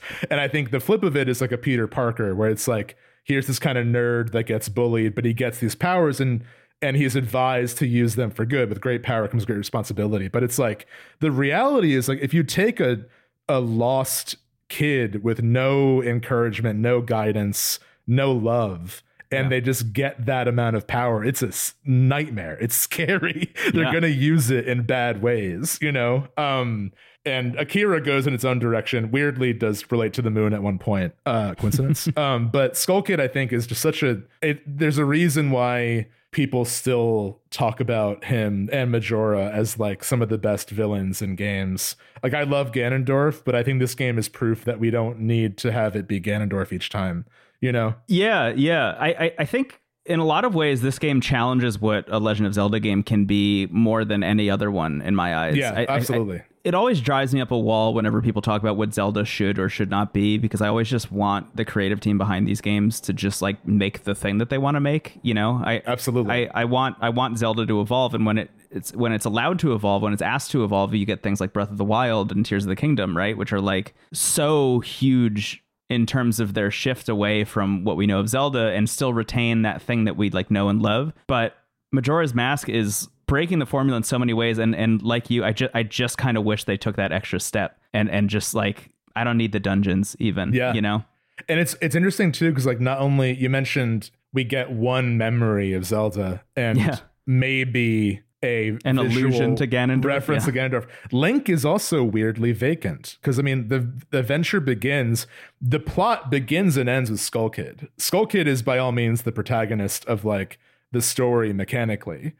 The ending is even all about, I mean, the ending is like Skull Kid reconciling with the giants and with the fairies, and then Tattle's like, hey, we got to think, like, Link doesn't even join the celebration in the end. Yeah. He just goes to what he needs. He's able to move on. That's his victory. Right. Yeah. That's honestly, so here's maybe my little bit of pushback, but this is also why I think this game is so fucking brilliant. Yeah. Is like, that is definitely what happens in the text. Like, I think you could read the text, and one of the reads of that, again, like, this is why it's so great. You could read the text and have multiple takeaways from the text, but I think one of the ones that I would agree with is like, I think a lot of it is about Skull Kid's redemption, or about Skull Kid in general. I think that you could argue that, like, yes, he is probably the protagonist here, and Link, even though you're embodying him, kind of serves as a way to just move Skull Kid through his journey, and everyone else. I mean, and everyone else, the guiding force of the game in a lot of ways. On the other end of that, though, I think if you're to take a step back, at least in the way that I've chosen to read the game, when you think of Skull Kid as this reflection of Link specifically, helping Skull Kid is helping Link. Like, anything that you attribute to helping Skull Kid through his grief and sorrow and his, you know, forlorn experience, actually what's happening to Link in a lot of ways. Absolutely. And I was thinking about the other transformations where the first one is the Deku scrub. That transformation is kind of treated as a curse early on, but then it's heavily implied that you are embodying like the son of the Deku butler. Like in the end credits, you see him mourning that, like, so you have this character who is unnamed and kind of unmourned until the very end, just this kind of forgotten death, and like a character nobody knows. The next one is Goron Link Darmani, who is this hero. One of my favorite scenes or collection of scenes in the game is when you meet these spirits who become the transformation masks after you play the Song of Healing. When you play the Song of Healing, they're able to move on. Like they have this, you know, Darmani is this ghost and he's at his grave and he's this fallen hero that no one seems to know. Everyone's assumed he's died. Yeah, everyone has assumed he's died, but he's this like legend. And when you play the Song of Healing, he sees like a crowd of Gorons cheering for him, and he's able to just take comfort in his legacy. Yeah. Which is another meta read too, I think, of like, we made Ocarina of Time, man. We can, doesn't matter what happens next. Like we have this crowd who loves us. And when you're Darmani and helping out the Gorons, like they all recognize you as that character. Mikau, the Zora, that to me is the saddest like beat in the game, because you like, he's dying, like he's in the act of dying when you meet him in the muddied waters, and you like drag him to shore. He dies, you bury him and like mourn him, and then you play the Song of Healing, and his spirit like sees him with his girlfriend or partner who has given birth to these eggs you have to find, and they're able to play together as this band. It's really beautiful. And like that to me though is so sad, because like at least with Darmani, it's like there's this legend and he comes back, and that could be like a fun fable for Gorons to share in the tavern. But like with this band, like they're going to learn he's not around anymore, you know? And like, it's almost like they just get like one last chance to literally, you know, be given a voice to their grief, and to be able to like accept their responsibility as a band, but also as a family with these new Zora babies. But also think about like the way the game ends. Link just leaves, and with Link leaving, that also means that the Gorons lose their hero again. Exactly. And then the last one is you literally make statues of all of them, including Link, where it's like, in some ways it's recognizing like all of their time has passed, but they also get to move on. And I think that's something you help all the characters do. You know, like there's a lot of grief in the game. I mean, the two women at the ranch I mentioned, like you can, one of the side quests is you can ride like the carriage with Cremia back to town. And she just, I joked to you that it was like Kentucky Route Zero all of a sudden. It's like this pretty long scene about how they lost their father. And it's like, without explicitly saying it, it seems like all the responsibility has kind of fallen on her, and her younger sister is like clearly very like spirited and creative, but also maybe a little traumatized. Yeah. And like there's a side quest there where you're essentially fighting like ghosts / aliens to not abduct cows. It's very silly, but it's a moment too where like you can kind of read that as like, maybe you are literally fighting off aliens, or maybe you're letting this like girl be seen, you know, and be heard, and allowing her older sister to like, you know, be able to like be the caretaker and not have to like be too stretched thin. You're telling me that something unbelievable is happening to somebody who is way too young to be experiencing something like that? And then after that scene, she's like, let me give you a mask that like basically signifies you as an adult, which is a cow's head that lets you go into the milk bar. And milk is there. I feel like we could do a whole episode on how this game treats milk thematically. I think it's another flip where it's like, it's clearly meant to be alcohol, but like milk is synonymous with like, you know, babies and children. There is, I think too, if you want to see this as a reflection of Ocarina, it is also kind of interesting how like the two girls at the ranch are actually the same character in Ocarina. They just used her child model and her adult model. And I always like, there are a lot of characters who express romantic interest in Link in Ocarina. It's pretty much everybody. But I always got a sense, like, I think one of the fan theories is that Link ended up with her, with Malin, which is partially sort of present in Twilight Princess, starting off as like a farmer in that game. That's interesting. Yeah. It's really the only one that could possibly happen, because like Zelda's not going to happen. Yeah, it's not Zelda. Everyone else becomes sages. So, you know, back to Lon Ranch.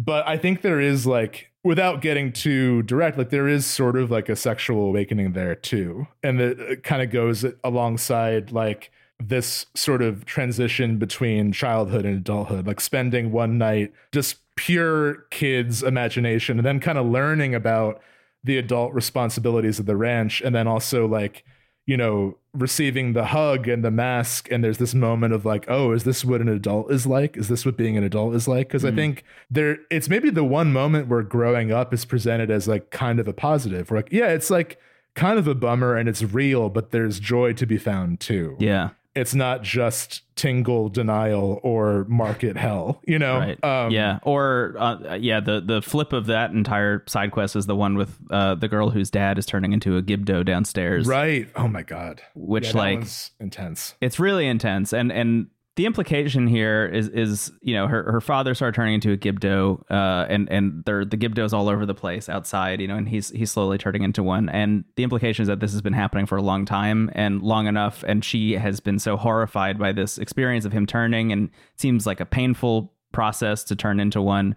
that she's locked him essentially in the basement, so he, like, I think can die kind of gracefully without her needing to really look at it fully. I think she can recognize in some ways that he would be, I think, pretty distraught knowing that she had to watch that transformation happen over a slow period of time.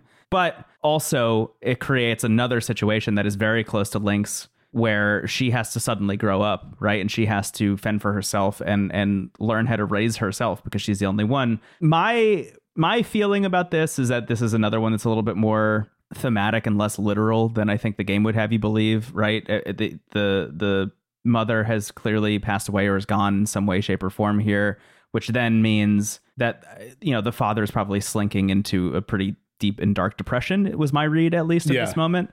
He's lost in some way. He's lost, exactly. And, you know, you go play the Song of Healing for him and he turns back into a dad and everything's I love that scene where like he's like, what was I doing? What happened? She was like, you were doing nothing. It was just a bad dream. It's like heartbreaking. But it is like she is the one comforting him. You know? Exactly. And as you mentioned, like another instance of painting the portrayal of growing up as like a kind of horror or a sadness in some ways. Yeah, and of course, I think the one people are probably screaming that we haven't mentioned yet is Anju and Cafe. And that whole thing is like, there's a wedding supposed to happen on the third day, but Cafe has been transformed into a kid. And that quest is like truly would be audio poison to explain the steps of. It is like... It is so much. But it's also like the quest I think people think of when they think of this game. Yeah, that kind of goes hand in hand with like, I think while the dungeons are very creative and well designed, like it's that side quest that I think shows the intricacy of the schedule and of the NPCs. And like even to stockpot in as a setting, you could do like a 1-act play just in everything that's happening in there and seeing everyone come in and out. Yeah. I'm going to give a land deed to a toilet.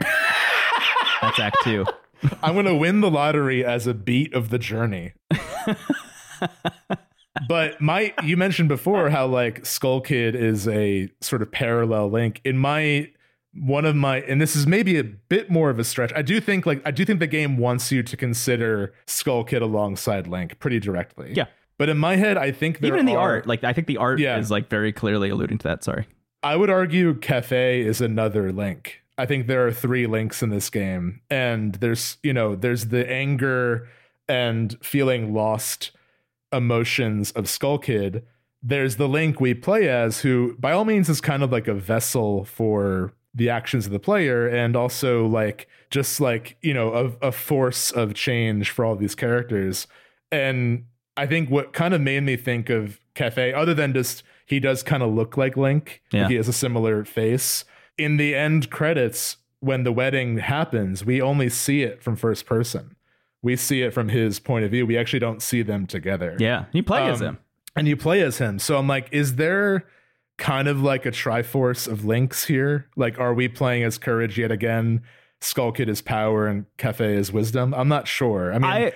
I would a take bit your more- stretch and stretch it even further personally and say that almost everyone you meet is a reflection of Link in some way, or at least That's the thing. Everyone Yeah. who has a quest that is solvable in the Bomber's Notebook, I think in some way is representative of something that Link is going through. Totally. I mean, yeah, again, Cathay's is definitely one of the most like on the nose though, right? I mean, because he is literally an adult who has been turned back into a kid, and that is, I think, how Link feels in this moment also. Yeah, I think the mapping to the Triforce is maybe where it loses a bit of value, but like I think there is just that beat of Ocarina is present in his quest, you know, and that's another exploration of like childhood and adulthood. And, you know, it is like they don't explicitly say that he grew up for the wedding, but I think it's pretty strongly implied that he did. Yeah. You know, I think the crowd would probably be less enthusiastic if he didn't, you know.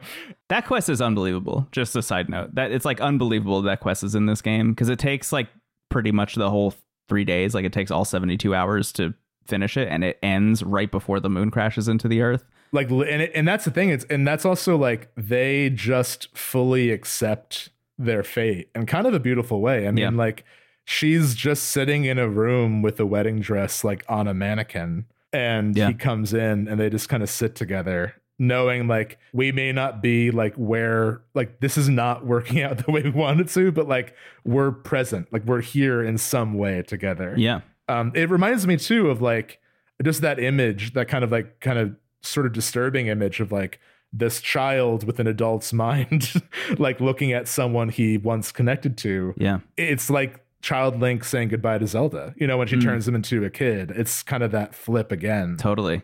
Yeah. We haven't even brought this up yet, but man, the music in this game is so good. I think they one-ups the songs in a lot of cases. I think so. I think this is I'd have to go listen to a lot of it again, but while I was playing it, I was like, is this the best Zelda soundtrack? I think it might be. Like, just the reason I'm bringing it up right now is the song that plays in the final hours of the last day is like one of the most beautiful, haunting ambient works I've heard probably ever. Like it's just lodged in my head and will be forever.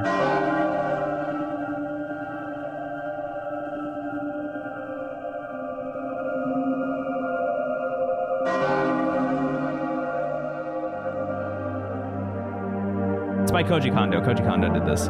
It's interesting too, like there's a moment in Ocarina that's like kind of played for laughs where Darunia is so stressed out and he's like, a song of the woods would cheer me up. And then you play him Sorry a Song and he dances like crazy. And I feel like they were like, what if that was the whole game? Like what if we used music to actually, like the Song of Healing is that for, and it's no coincidence, the Song of Healing is the Sorry a Song backwards. Yeah. I think it's also kind of cool to see when you play that for Darmani, you know, it's like, in Ocarina, you're playing Saria's song to inspire Darunia to keep living. And in this game, you're playing the Song of Healing to tell him to like move on to the next life. Yeah. I think the use of the Song of Healing is very interesting too, because it is kind of a sad song. It's not like I wouldn't put that song on to cheer someone up, but it's the kind of song you could believe is like, it reminds me of weirdly enough, Final Fantasy X, where Yuna has like the sending ceremony where like part of her role in that story is to kind of do literally this, see spirits off to the afterlife. Otherwise you have to fight Seymour for the 5th time. But it is also kind of like a somber but beautiful song. And that's what the Song of Healing is. And I think too, like the other songs, like they play more with genre. And I think like there's cases where other characters are like singing or playing with you. Like I think it's telling that there's a band in this game of Zora's. So it's almost a like, I see music in Majora's Mask as a reminder. You know, it's like all these people are just dumping their like id onto you. And you're like, it's all good, man. Like here's the song. Either the world's gonna end or not, but like you are gonna be okay. Like you just gotta be present. Yeah. Or not, you know, move on. Get over it. Yelled Link in his one line of dialogue. Yeah. When you push Z on the N64 version, he goes, get over it. Yeah, it's a beautiful game. I'm curious. So I am assuming you didn't do the Fierce DD. No, yeah, I opted out of that this time. If you get every mask, there is a 4th transformation, which is called Fierce DD Link. And you kind of look like a evil version of adult Link. And it's also like, it's one of the least explained things in the game. And what makes it even kind of eerier is that when you do get to the moon, it's personified as almost this like Garden of Eden where there's like 4 kids running around. There are 4 kids in the boss's masks kind of prancing around, and then there's the kid with Majora's Mask kind of like hunched in the middle. They have the character model of the Happy Mask Salesman also. Yeah. Which is interesting. Raises questions about that guy. But if you like, you can just go straight to the Majora fight, or you can talk to all the kids and give them all of your masks, and there are like trials for all the transformations. And then you're asked by the kid with Majora's Mask, like, if you want to play like good guys and bad guys, like you'll be the bad guy is how it's pitched when you get the First Duty mask. And all that really happens is you get this transformation where you're like adult Link with this curved sword, and you're just like, it's completely broken. Like, I actually think it's worse to do it because it makes the fight like a total breeze. And kind of removes a lot of the tension. It is cool to get just for bragging rights. Yeah. And it's kind of like, the thing is, this game has like 8 different Bigoron swords already. There's the gilded sword, which I always get. Because you start with the Kokiri sword. You can get the gilded sword by talking to the blacksmiths in near the Goron village, who I love. They have like a weird like odd couple duo energy. They will sharpen your sword and it can be stronger temporarily. But if you get gold dust, you can then make it the gilded sword. And then there's, I think, the Great Fairy Sword. Fairy Sword also, yeah. Which I also never do, because I just, the temples are hard enough. I actually think the Great Fairies make the temples harder than they need to be, because there are so many times where I think I'm about to find a small key or like something I need, and it's a Great Fairy. And I'm just like, no. The one I did that was worth it was doubling the magic meter. Yeah, that is hugely helpful. That's like maybe my one like big mechanical pet peeve with this game is I just think like the amount of stuff that uses the magic meter that I feel like shouldn't use the magic meter, it's like off the charts. So being able to double it was a huge godsend. Yeah, because the unique items are all magic arrows, and then the transformations all use magic, like rolling as the Goron, at least to get the spikes, uses magic, and then swimming as the Zora also uses magic, or like dashing, which makes no sense. Yeah. That might be a 3DS thing, because I know for a fact they changed how Zora swimming worked. Yeah. And I don't know if that was the change or not. But regardless, it's not great. Yeah. Water and N64 just don't mix, you know? Unfortunately. They tried their best, but it just doesn't work. But honestly, like, I have more to say, but I'm thinking I might save it for questions, because we did get some like specific questions about certain characters and themes. But I'm wondering if you have anything else that stood out to you, or anything you want to talk about in this section. Yeah, I think before we move on to questions, I think just like on the whole, I think it's really special that this is a game that can be read like 100 different ways, and I think it's one of the reasons it's endured as a thing that people continually come back to and talk about and like argue about and discuss online. And it's the reason that like while playing it was like, oh man, I can't wait to have this conversation, because it just feels like we could talk about this endlessly in a loop forever if we wanted to. But I think what's really special about it to me is just this concept of like the many layers of read that you can have. Like you could sit there and like, I'm sure somebody has done this actually. I'm going to say it out loud anyway, but like you could spin up like a whole podcast or YouTube channel or something that's like just picking apart the lore of what's in the text of this game. Like just literally think about what is canon to The Legend of Zelda Majora's Mask and Ocarina of Time and Twilight Princess, if you want to include that as well, and just like have that conversation about what all the stuff literally means in the text. And then there's the kind of larger read that's like, okay, thematically, who do all these people represent? What do all these quests mean? Who is Skull Kid in relation to Link? What is Termina? Is it real? Is it not? Like, is it Wonderland? What's going on here? Is the moon crashing into the earth like Link's repressed memory of what happened with Ganon and needing to kill a man as a child? And then there's zoom out even more, and then you have the meta read of like Link needing to get over everything that has happened in Ocarina of Time is also literally what the development team needed to do as well. And just like then you could read every character a completely different way. Like the one that really sticks out to me specifically is the mailman. Like the mailman to me is a developer literally screaming for help that he doesn't want to be working on the video game anymore. That whole quest line, like that ends with him getting permission. So a weird thing is it is the Anjou Cafe quest. Like there's 2 endings to that one of which allows you to like free the mailman, which is funny, where you get the mailman's hat.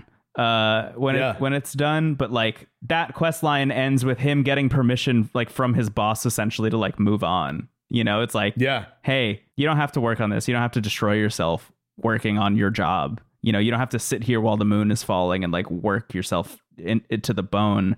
Which to me, I think there's also like a kind of alongside this. There's a read of just like the work culture in Japan in general, where this game was made. I think very famously, like the culture there is you work nonstop. You're constantly trying to impress your superiors. You're going out for drinks afterwards and like trying to form some kind of like bond with everybody that you work with. But really what that means is like you're just extending your work hours late into the night. You're getting drunk and falling asleep on the street. Like that's how devoted people are to their office jobs at times. And the mailman quest line to me was like just so representative of that. And I think you could point at a lot of NPCs in this game and have that exact same read and just have this big question mark about like, yeah, Link is running away from the weight of expectation on him now being like the hero of time, quote unquote. Like, how does he move on with his life? What does he do next? And similarly, you release a game that's called the best game of all time. What do you do with yourself after that? And the answer is like, throw it all the fuck away and just try something completely new and completely fresh and like see if you can find yourself elsewhere and see if you can reinvent yourself. I think it's no question that this is, again, the most these games have ever broken from their own formula, because that's, I think, what they needed to do to feel like they could move on and get back to making something like Wind Waker, you know? Absolutely. By contrast, I wouldn't ever call Wind Waker and Twilight Princess conventional, but just by comparison, like they very much are. Like it does feel like, you know, make a classic, scream at the sky, make two more classics, you know, like in that order. Yeah. I keep thinking of the last line the Happy Mask Salesman has, which feels like, you know, all the possible reads. It's like the game pretty clearly says like the thesis at the end. Yeah. Where the Happy Mask Salesman says in some form, like, you know, every what's the exact line? Whenever there's a meeting, a parting shall follow, but that parting needs not last forever. Whether a parting is forever or merely for a short while, that is up to you.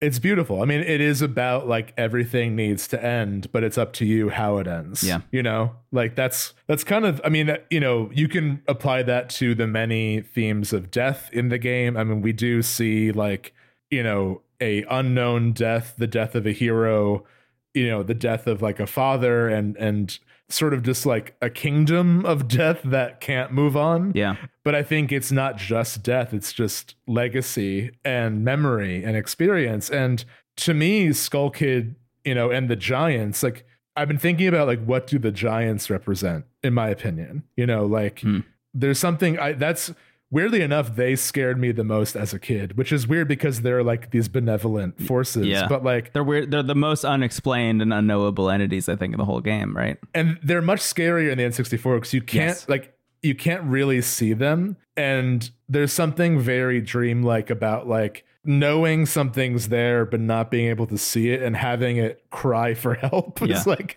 just deeply unsettling. But to me, the Giants are kind of just what we leave behind, like actually our impact on the world. You know, the Happy Mask Salesman says like you made a lot of people happy, and like whether we like restart the game or turn it off or play it again for a podcast, like the experience we had happened and it mattered.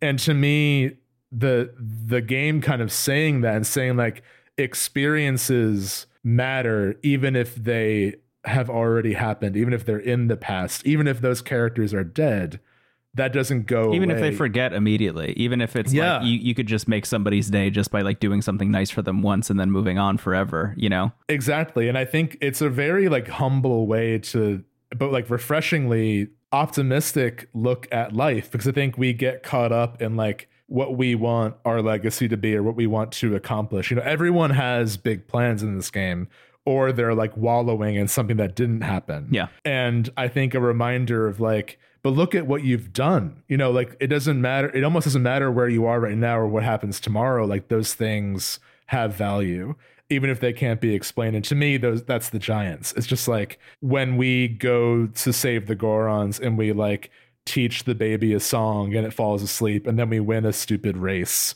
for gold and then like tell a joke to a shopkeeper, that matters more than anything else. Yeah. You know, like that was our time with, and again, when we actually reset time in the game and they do forget about us, we as the player know what happened, you know. And I think because it ends the way it does, like we can take comfort in like those experiences, even if they don't live on forever. So to me, that kind of negates like whether this is in his head or not, or Termina is real or not.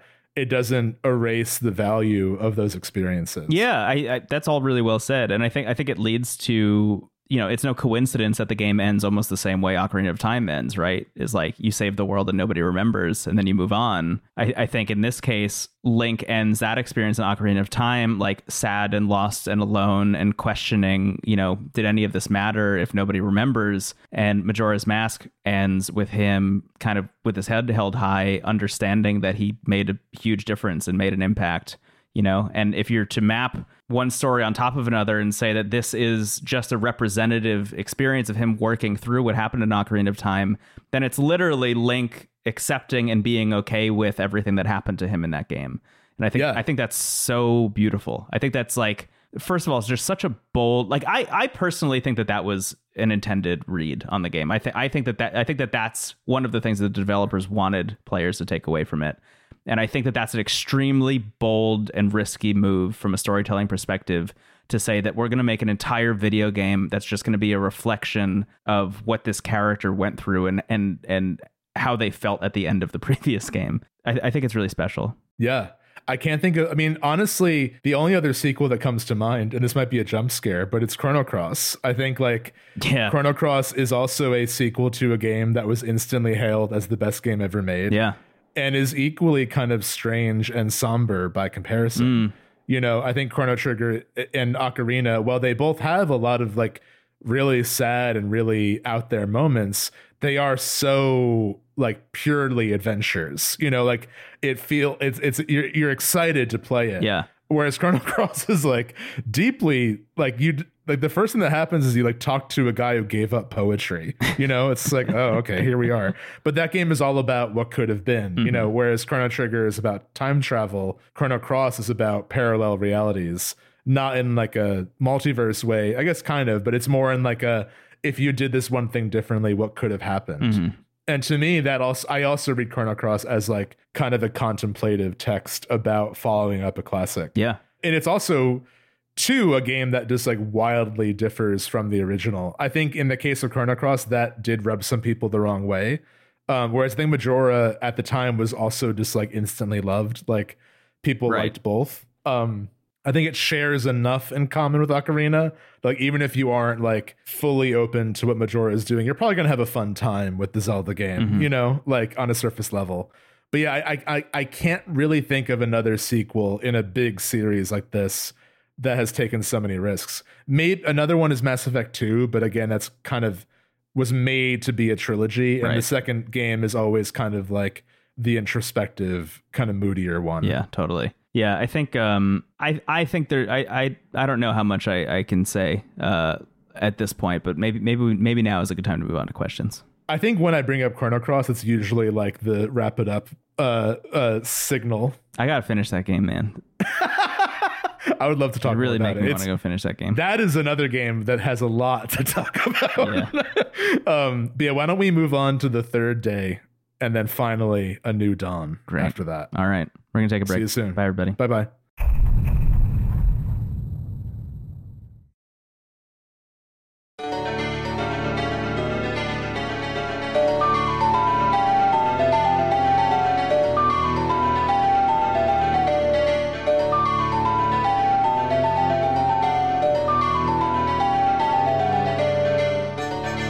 Hello, welcome back to the podcast. 24 hours remain before we're all donezo. I always got so stressed out when like the beginning of the third day, like the Clocktown theme speeds up and like the world starts shaking a little bit. Yeah. Even the people that are like moon deniers are like, okay, maybe the carnival can wait. Yeah. The visual effect, I this is my first time experiencing it. I had never even seen this in like any of the media I'd ever experienced about Majora's Mask before playing it. But the visual effect that happens when the bell is ringing or like the gong is going off. Oh yeah, and it kind of zooms out. Zooms out and the actual like game gets smaller and smaller in your view. so cool. Like one of It's the amazing. coolest visual effects I've ever. I'm amazed that nobody has just straight up stolen that. Yeah, it's awesome. I mean, I think the only thing I could think of is in Simon's Quest when it turns into nighttime and it like stops what you're doing and says, "What a terrible night to have a curse." Yeah. But I feel like it's, better executed version of that. But what's fun is like I always miss the first one. Like it's subtle enough that I'm like, why does everything look like slightly different? And Yes. then you're like, oh, okay, it's zooming out. It's especially stressful when you're in like a temple or something, which I have yet to have an experience where like I was mid dungeon and had to like start over because it was too close. But it still always gets to me that I'm like on the third day and not at the boss yet. Thank you so much for telling me about the way of slowing time and speeding time up, by the way. Oh God. Yeah, I can't. This game would be unplayable without them. What's bizarre is in the N64 version, they did exist, but they weren't like shown in the list of songs. Yeah. Here, like they are all given their own spot. It's actually something that I like about both of the 3DS remakes is that they like you can look at a song's input while you're playing. Yeah. Which is very helpful. I don't know why that wasn't in the first one, to be honest. N64, baby. N64, baby. We're going to talk about a bunch of these questions. We're going to answer these questions, I should say. Let's start. Let's just do it. Yeah, let's get into it. Thank you so much to everybody who submitted questions for this one. We love doing Q&A segments. Yeah. I think it's like the best. It's kind of like bowling with bumpers, for us. Like, yes, no pressure. But it's fun. It's a fun way to engage, to have a conversation indirectly. Yeah. Eric B in Discord. What's your favorite mask? Just starting simple. Yeah. I mean, in function, bunny hood. Like, again, I can't imagine this game without the bunny hood. I also like how you get it. There's something. And you keep like, it on in cutscenes, which I really wish I didn't. Yeah, it's kind of like it really cuts out some of the tension. I remember it was Scarlet Nexus. I gave everyone sunglasses. Yeah. And like all the cutscenes were like, we can change the past. I'm like, this rules. But yeah, it does add a bit of comedy to otherwise dramatic scenes. Yeah. But yeah, I think the bunny hood lets you run faster. Transformation, weirdly enough, I like Deku Link. That might be a hot take. Zora Link is fun with the guitar, but I just like flying more than I like swimming or rolling. I also I don't know why, I always like the mask that makes you dance. I think it's Camaro, right? Camaro's mask. The scariest looking mask when Link is wearing it. Yeah, I don't know. So like it's it's like the head of a man stitched onto a blank face. I don't know why. Like, I don't know. There must be a reference to something, or like, because it's like every other mask is just like, I don't know why we couldn't just wear his face. Right. Why is it like a flesh and then his head on the top? I don't know. It's so scary. And the stitches are very visible. It's like, it's really off-putting. It looks like he maybe made it. Like he's not a ghost and he's like, wear this and spread my legacy. Yeah. That mask just makes you dance. And like all it really does is there are two of his pupils are in town and they're practicing their dance. And if you wear that, you can like guide them in their dance and then they give you a heart piece. Yeah. It's like a simple little story. I think it's almost there as like a reminder that Clocktown has stuff like that, because you're probably gonna stumble into him because he's like on a pretty visible point near the Goron part, and you hear the music and he's dancing. Yeah. I think he's a very funny character, and it's like a nice little story about moving on as well, and also legacy. I also just like the dance. And that's, you could do the dance wherever. Yeah. I have two close friends who they were both big Majora's Mask fans, and when they met, they both did the dance, and I'm like, this is beautiful. Like this has transcended the game. Wow. It has now just become like a new handshake. That's awesome. Yeah. For me, I think for transformations, I would go with the Goron mask personally. I really like rolling around. Pick. Yeah, it's pretty cool. I just don't like it when it's like tight corners, but it is fun when you're just like given the freedom to do it. Yeah, I found even after getting Epona, I was like, I might just roll around. Because you don't really need Epona in the game, unfortunately. You just need her to jump over that ledge to Great Bay. You know what I mean? Though, like to get around, like everything is pretty.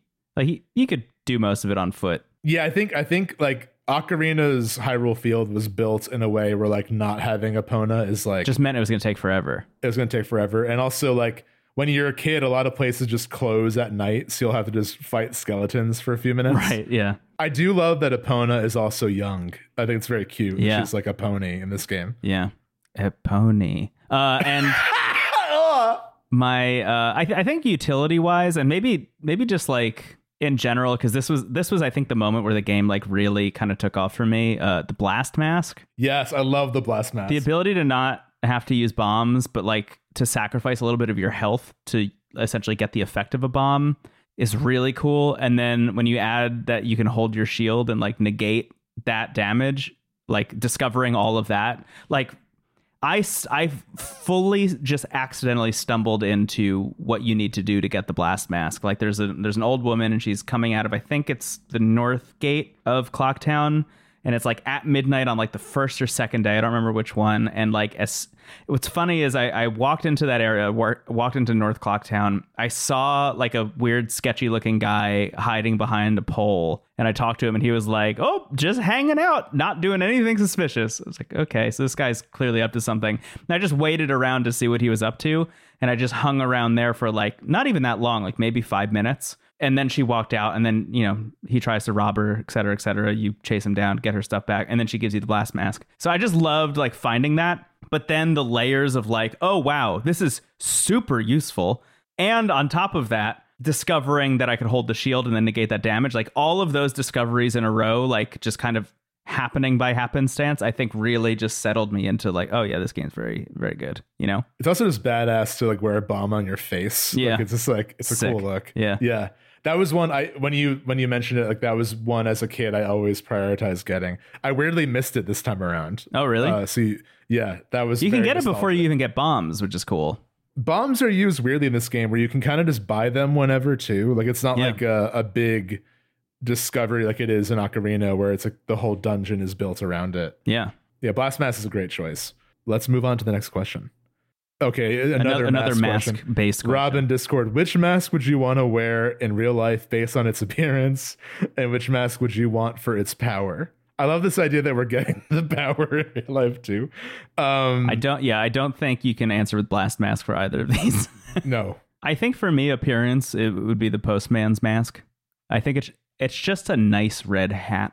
I think it just looks like I would wear that hat, I think.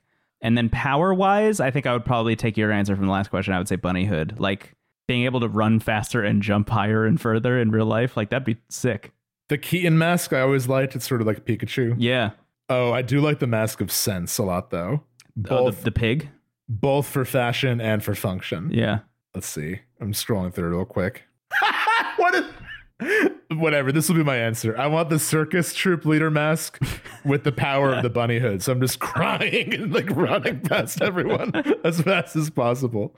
I forget. Actually, the all night mask is pretty cool looking too. The all night mask is sick. Yeah. Yeah. I also just liked its use. Like discovering what that did was so exhilarating. Yeah, there's a lot. I mean, this makes talking about all the mask functions makes me want to. Like, there's enough power already in Tears of the Kingdom, but I'm like, sort of like, if you upped the immersive sim element of Majora's Mask with all these different combinations, that would be so interesting. Right? Like, I kind of want, like, I also think we're at a time where, you know, I remember seeing, especially when Tears of the Kingdom came out, we're now deep enough in the open world Zelda territory, and that's clearly where we're going to be for the foreseeable future. That I think there's a growing number of people who like kind of prefer for their own reasons, like this era of 3D Zelda, where it was like not top down, not open world, but it was still like scripted, linear storytelling. And I'm really curious if we're going to see like, I'm sure they already exist. So please tell me if you know, they exist and I should play them. But I'm just like, I want to see the indie Majora's Mask so badly. Like I want to see a game that's like just stockpot in, or like, I want to see a game where it's all these different powers, like in maybe a more modern structure. Yeah. There's so many possibilities that I think this game has clearly had a big impact. There's a question later about like time loop games in general, which I think, you know, this is like the godfather of that genre in some ways. But yeah, I think there's still so much to like grab and run with from this game. Coop CL and Discord, both games, Ocarina of Time and Majora's Mask, are similar, but very distinct in mood and design. Is there anything you feel has been improved and not just changed from Ocarina? This is tough. I think overall, I mean, this is a bit unfair because it's a different focus, but the like fetch quest stuff, like I think Ocarina's sort of in between tasks, like it's almost the opposite of Ocarina, where like the temples are while you're playing it in a lot of ways, like they string along the whole journey. And like there's a lot of atmospheric storytelling in the temples as well that I ironically didn't feel that much in Majora. Like I feel like the forest temple and like the shadow temple are so thematically rich in the environmental storytelling. And in the Majora temples, I just sort of felt like they were a continuation of what was already set up by the earlier beats. Yeah. But regardless, like I think this sort of like tasks with NPCs, like the side quests, for lack of a better phrase, are much better in Majora. I also just think they got the feeling of Link down better. Like even in the N64 version, like you mentioned, Link doing backflips and stuff, like jumping and movement, I think are the clear improvements, especially evidenced by like all the transformation powers. So that would be my answer. I honestly don't know if I have an answer to this because I feel like this game is so different. Like it obviously carries a lot over from Ocarina of Time, but like its intentions in its design are so different. Yeah. That all of the things that are standing out to me are just big changes, you know? Yeah. I think that's exactly right. And I would have to play like, I do remember playing the N64 versions in college fairly back to back. Like I played all of Ocarina and then I started Majora, and like Majora's Mask was one of the later entries in the N64. And like we always say, the games that come out at the end of a console's life just like fully utilize it. So like I do think overall it looks and feels a little better. Yeah. But like not noticeably. I mean, only if you were to play them back to back. So I think you're right. They just have different missions as games. But I would say like movement is probably the one that comes to mind. You can swim. Majora's Mask is famous for its unsettling. This is also from Coop CL, by the way. Majora's Mask is famous for its unsettling and downright creepy atmosphere. In the spirit of October, which part did you find the spookiest? I think like maybe this is a cop-out answer, but I think the scariest thing in this game is like it's never the monsters or like the bosses or the character models or anything, but it's just like the unsettling impending doom. You know, it's like the real like ennui, and it's the real sense of not having enough time and needing to internalize that as a human being, you know, and seeing that reflected in a video game. At least that was it for me. Like the most unsettling thing for me was the more I thought about my own life. Yeah, I think that's right. I mean, there is like, I think I'm kind of numb to like the moon's face and like Skull Kid's movements and stuff. Yeah. Honestly, for me, it was the Zora's dying, like, or the Zora, like having to drag him out of like the music that plays when like when you're in an area that is like cursed. Yeah. That like da da da, like that song is very like, not things aren't as they should be. Like this place is cursed. Yeah. And the contrast of like the brightness of the day and the beach and like actually talking to this character and then watching them die. And like it is in some ways Pikachu uplifting and Mario too. are fighting each other in the background. yeah. The melee effect of that level of that area. But like I think it's a touching moment because you're like you as Link, like there's a scene where he bows to the grave of the Zora, but it's like it's the only time in the game where you actually like witness a death happen. Yeah. And that to me was like really deeply chilling, especially just transforming into him right after and then like talking to his band, you know, who like have no idea he's dead. That to me felt very unsettling. So I would say overall, that was what stood out to me this time. Yeah. Rufus in Discord asked a few questions. I chose my favorites here. What do you see the role of Skull Kid as? What do they represent to you? We touched on this a little bit already. Yeah. But I was wondering if you had any more to say on this. No, I feel like I've encompassed that one pretty clearly. But I just to reiterate, I think of Skull Kid as just like a representation of Link's psychic damage. Yeah. After Ocarina of Time. It makes me want, and I'm curious, you know, when when we inevitably revisit Twilight Princess, like I remember liking, I know we've kind of memed Zant with our friend Dom, but like I remember liking Zant as a villain, and I was kind of disappointed when he like took a back seat eventually. I am now kind of hungry to see other Zelda villains. I guess we got Girahim in Skyward Sword, but I didn't find him super interesting. The interesting line, the through line between all of the non-Ganon villains in Zelda is that they're all like kind of unpredictable and freaky in their unpredictability, which I think is very interesting. I feel like Skull Kid being a villain that is like a vessel for a darker power, and that kind of bleeding together, I think is interesting. And like almost feels like a Spider-Man type villain where it's like the best Spider-Man villains are the people that he knows already. Yeah. And like obviously Link and Skull Kid don't really know each other, but like he is a figure of his past in some way. Yeah. And he is also like, he's essentially like a Kokiri without friends. You know, they are in the same, they grew up in the same area and like could have had kind of a toss of the coin of who got what fates. Yeah. You know, one of them went to private school and one of them went to public school. Yeah, exactly. But like if Link didn't get Navi, he would have also been a Skull Kid, you know? So there is that. I think seeing him as an extension of Link, I think is a great read. Next question from Rufus. Do you see Link as the main character in this game, or is he more of an interloper to you? I think we also kind of addressed this. I mean, I think it's interesting to think about. To me, I see this as an opportunity to explore the definition of main character in video games specifically, because I think often who we play as, the player character doesn't necessarily need to be the main character. You know, I think like to give Oblivion some praise rather than just insults in this episode. I think what I like about the main story in Oblivion is that like you are the guide to the chosen hero, but not the chosen hero themselves. Right. And there are other games that kind of operate that way. You know, I think especially in RPGs where like sometimes the player character is like a silent vessel for the player, we do need the supporting cast to kind of like add life and meaning to that character's existence. Yeah. And I think this game is kind of taking one step further where it's like we actually have to embody the supporting cast. So I think I said before that I kind of see Skull Kid as the protagonist. I see Link almost as like a force in this game. Where, you know, I think not everyone is aware that it is Link, but Link is sort of the vessel for our actions of helping people. You know, it's like a force of good. So, you know, you can make a case that he's also, I mean, we're playing as him. It's Link, okay? He's in Zelda. He's important. Yeah, I think if you were to go by the like just standard definition of what is a protagonist, like the protagonist is the catalyst for the story to happen. Yeah. Like right. Link is definitely the protagonist in that way. And I think this is a little bit where you and I differ on reads of this game, but I really just see like everything else that happens in this game as foils for his arc and his growth. Yeah, that makes sense.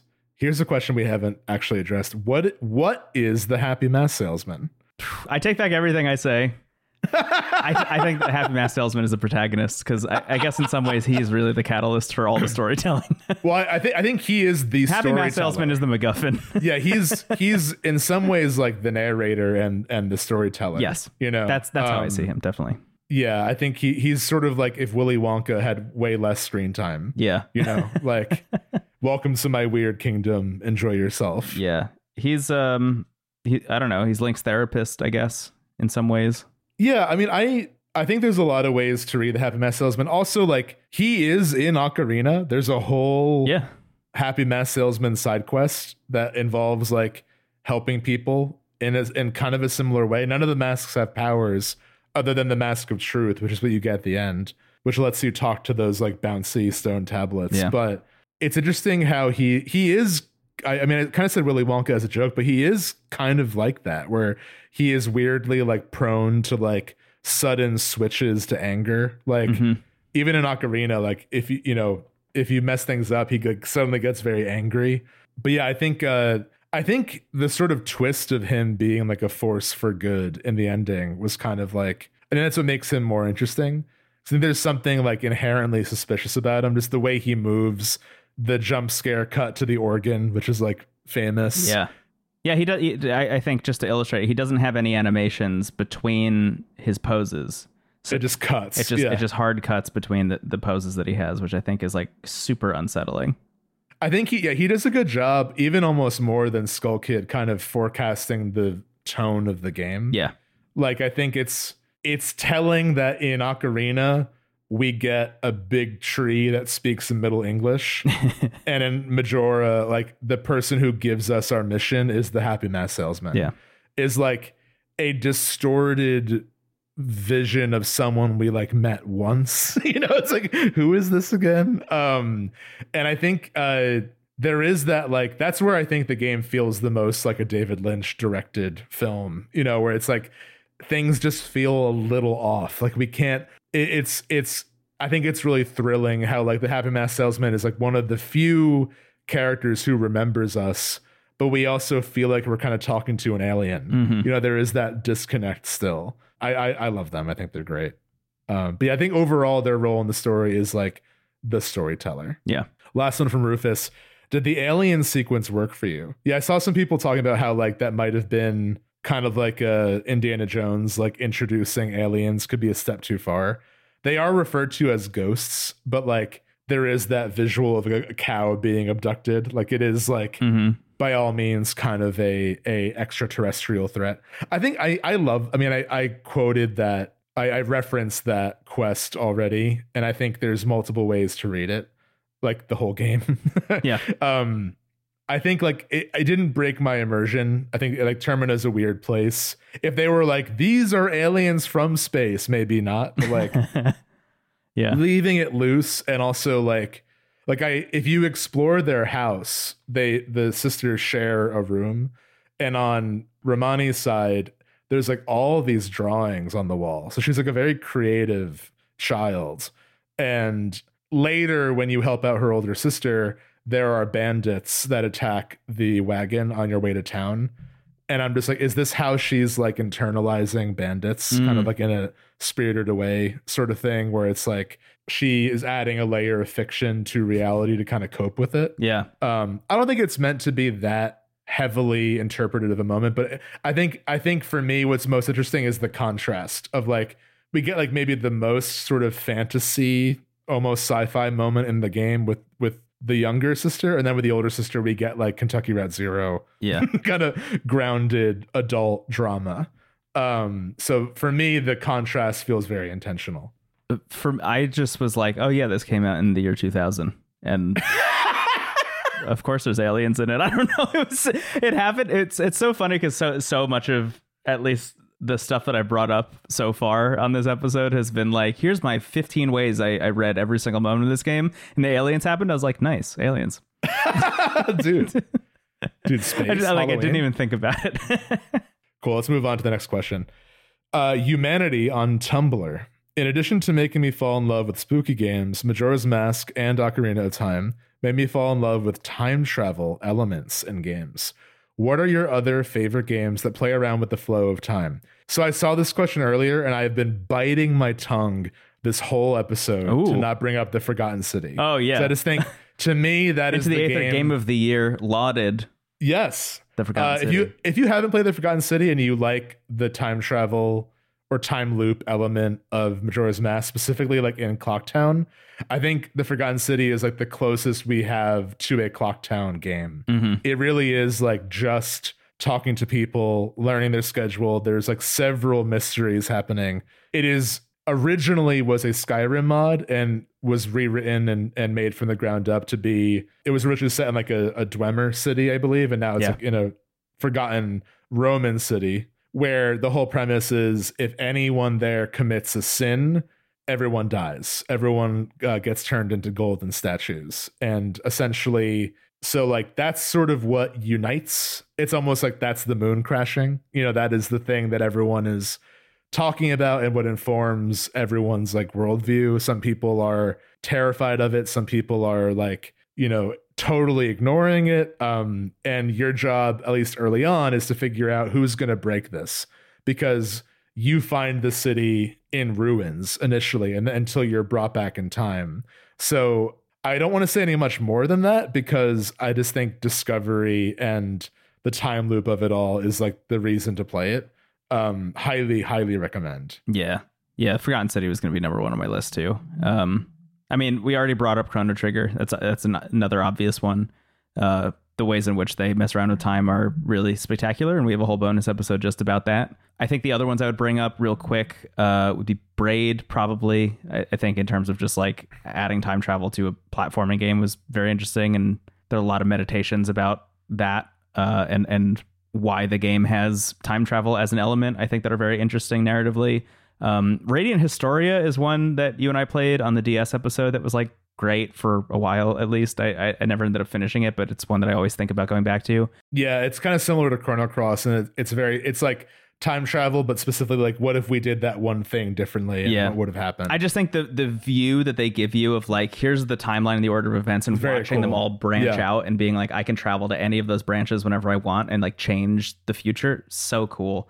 And the last one I'd bring up, probably another one that came out the same year as The Forgotten City, is Deathloop, which is a game that I really, really enjoyed, I think, a lot more than most people did. That was like, I really liked Deathloop. I had a big issue with the last mission, kind of in the same way that I think some people might have an issue with the Anjou Cafe quest in this game, where it's like you could play the entire quest and fuck up right at the end and then need to restart and redo the whole thing. Deathloop is the same way right at the end. But I don't know. I think very fondly of that game.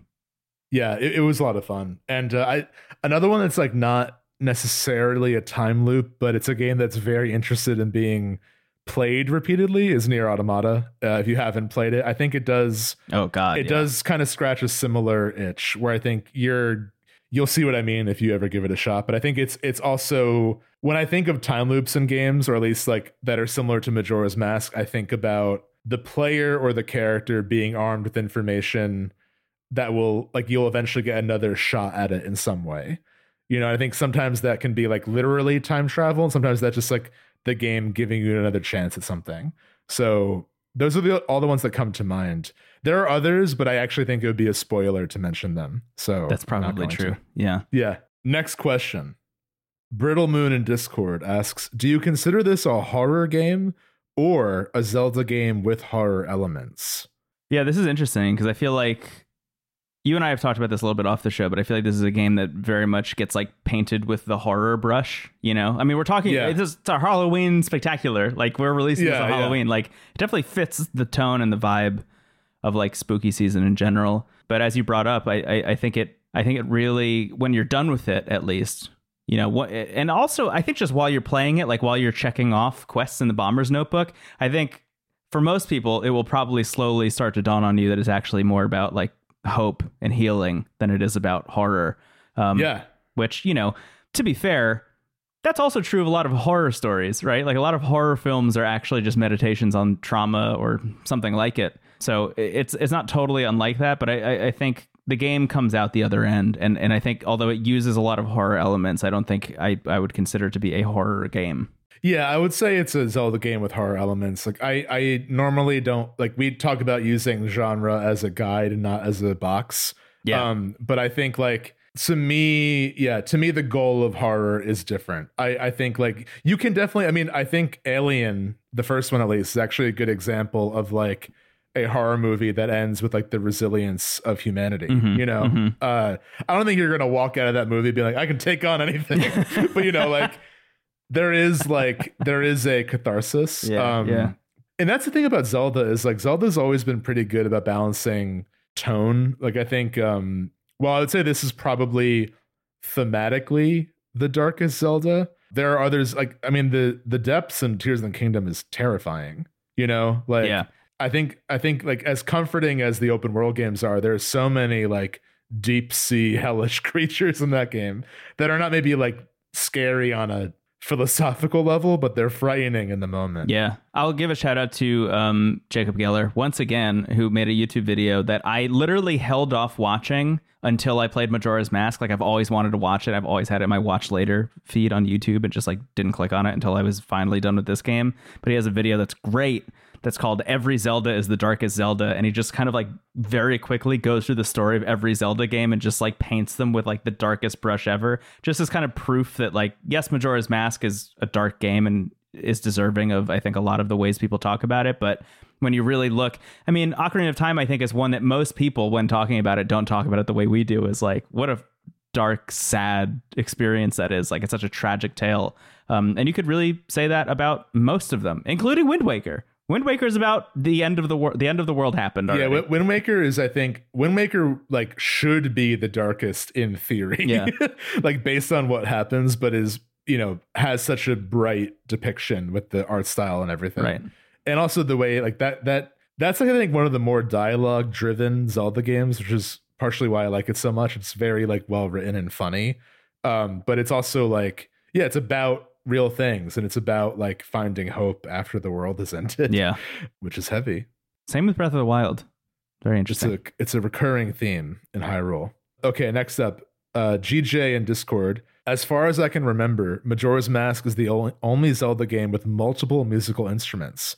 Do you think Majora's Mask has any emphasis on or differing views of music compared to the other games? Yeah, totally. Yeah, I think I think this game is really interested in music as like a link to culture and community in a really big way. It literally, and I think figuratively, has healing properties, right? Like there is the Song of Healing, but it's also just kind of a way to communicate outside of standard speech, I think, in a lot of ways. I think the game is very, very interested in music's cultural force and the ways in which you can use it to connect with others.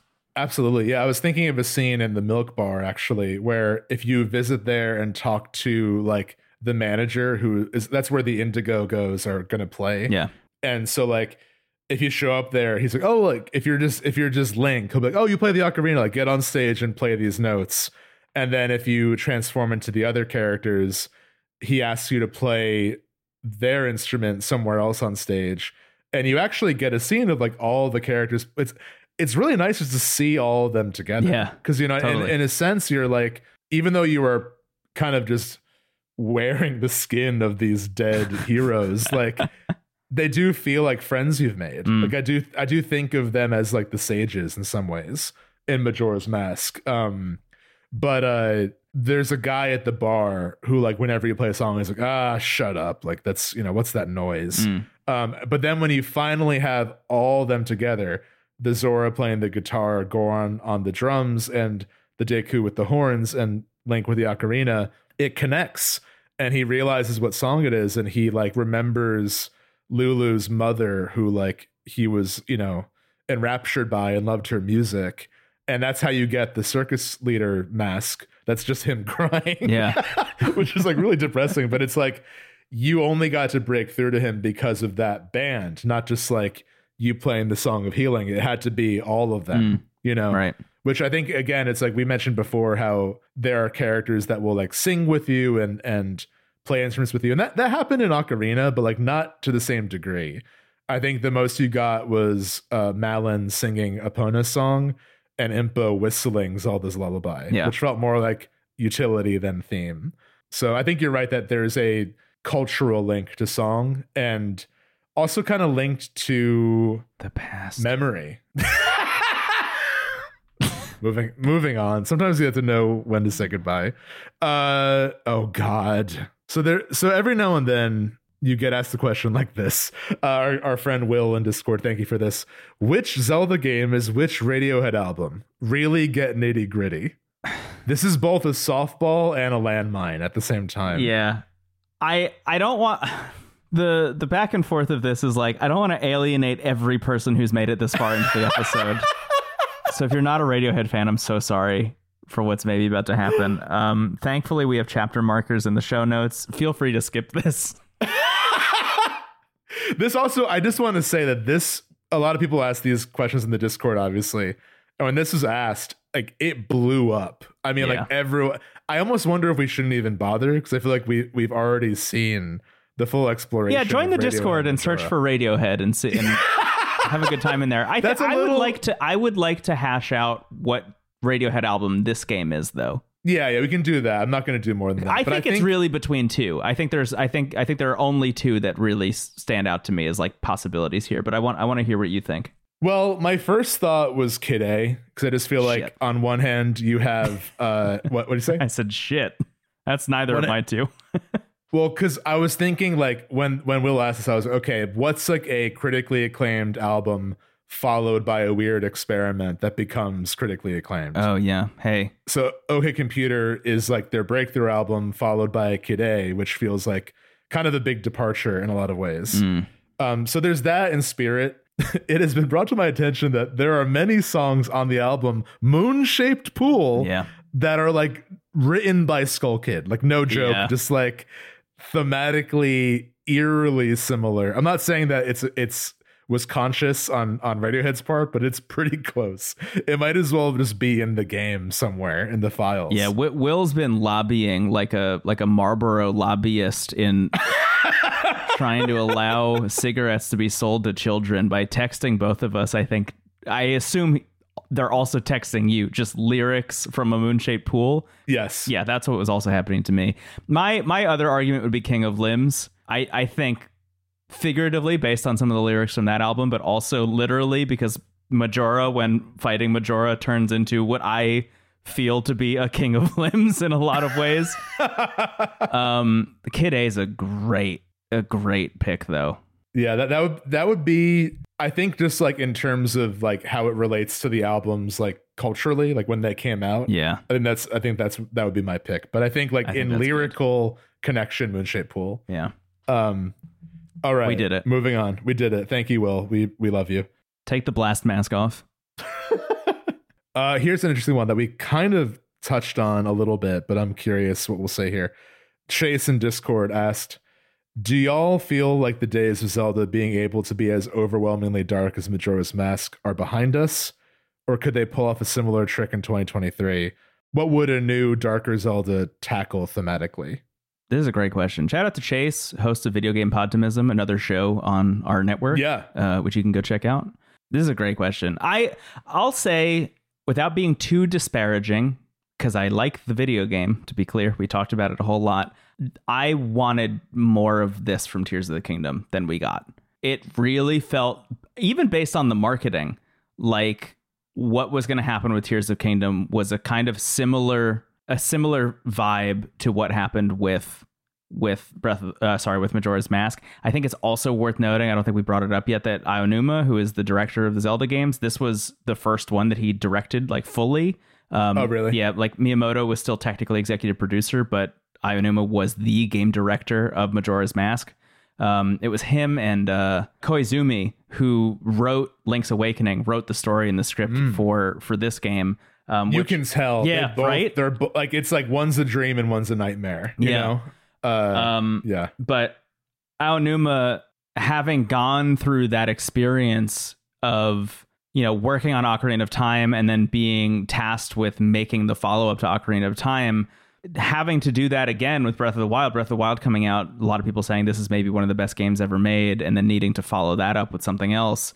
I was hoping that he would pull from his own lineage and try and do something like that again. So to get really to the meat of your question, which is like, do you feel like the days of Zelda being able to be this dark are behind us? I kind of think that they are. I think that Breath of the Wild in some ways opened up, also just the success of the Switch has opened up Zelda to be such a mass market thing. Not that it wasn't before that, but Breath of the Wild connected with people who were Zelda fans and a whole new audience of people who were not. That following it up with something that was a complete left turn, I think could hypothetically be too risky, like from a business decision, which I think is just like not the kind of place that Nintendo is at these days for something like Zelda. Yeah, I think that in some ways the Majora's Mask like follow-up feels like a NES sequel where like Nintendo's philosophy for a while was like, don't do a sequel unless you have a new idea. Yeah, so like Pixar for a while at least. Yeah, right, until Cars. But the jump from like Super Mario World to Yoshi's Island, I feel like you can see that with like Ocarina to Majora's Mask, and they still do that. I mean, I think again, like Breath of the Wild in some ways is that too. Yeah. It's a wildly different direction for the. I need to stop saying wildly when I describe Breath of the Wild, but it was a very big change for the series. Kingdomy. It's very kingdomy. It's very breathy.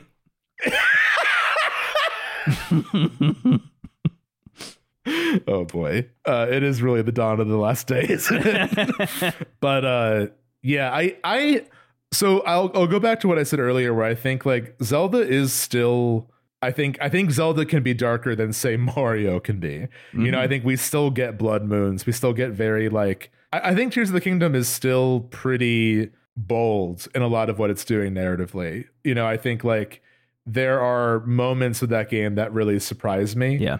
But the storytelling is much more direct. You know, it's like Majora's Mask is by all means like the freak of the series. You know, it's like this game that is just so weird and confident in that. And like I do think as much as Zelda is like kind of I think given maybe more liberty than other Nintendo series, I imagine you're right. It's like it is at such a scale now that like it can't really go too far. Yeah. We're not going to drag a dying Zora to the shore and then bury him and then wear his skin. Yeah. I think ever again. you and I have talked about this in our conversations about Tears of the Kingdom, but like that game is dark, but I think it's pretty overtly dark. Like it's pretty much like what you see is what you get in a lot of ways with the kind of darker nature of that thing.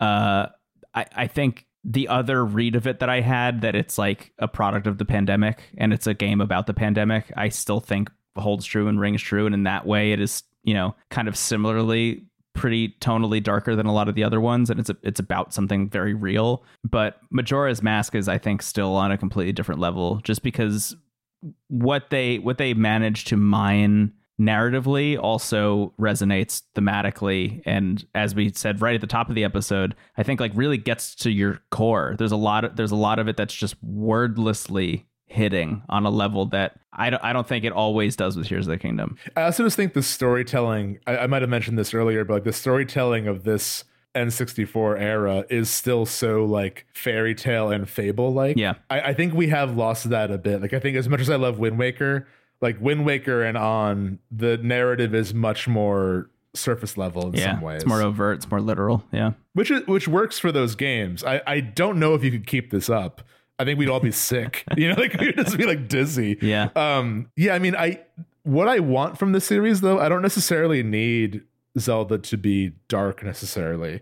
And it depends on how you define that. I do think though that like Zelda is one of, as much as the series is rooted in exploration and in puzzles, I do think it has become one of the more narrative focused flagship Nintendo series. I mean, you can count like Xenoblade and stuff, which is more overtly narrative, but like when we're talking like Mario, Pokemon, Zelda, like Zelda's the one that can actually tell a story. Yeah. And I think there's an opportunity there, especially because it's reaching so many people. Like I think that Tears of the Kingdom will definitely be an inspiring story to a lot of people.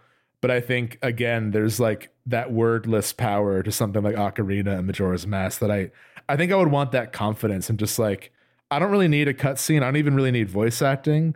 I just need like, you know, the confidence of a moment that can be read in multiple ways. Yeah. You know, I think the kind of, I would like a return to the looser storytelling because it also feels more mythical. Like kind of more open it is. Yeah, it feels like it takes a note out of the book of like early Disney animation in some ways. Like I feel like early Disney animation, a lot of the moments that you point at as like really iconic moments in Disney movies are the moments where the filmmakers and the animators and the writers and directors and everybody who worked on those films were able to let a moment sit for a while. Like the one that's coming to mind right now is like Lady and the Tramp, like the two of them eating the spaghetti together. Like that's like such a famous and iconic moment. And the reason I think that resonates with so many people is like that's a long sequence. Like that sequence takes a long time and you already know how it's going to end, but you sit there and you watch it play out over a really extended period of time. And I think less confident filmmakers would add more cuts and more edits and not let that moment sit for as long as it does. And the moment that really sticks out to me about Majora's Mask that really has that moment in it is one I brought up to you in Discord, like right before we recorded. But when you're in Akana Canyon, there's a point where you're like on your way to get the captain's mask.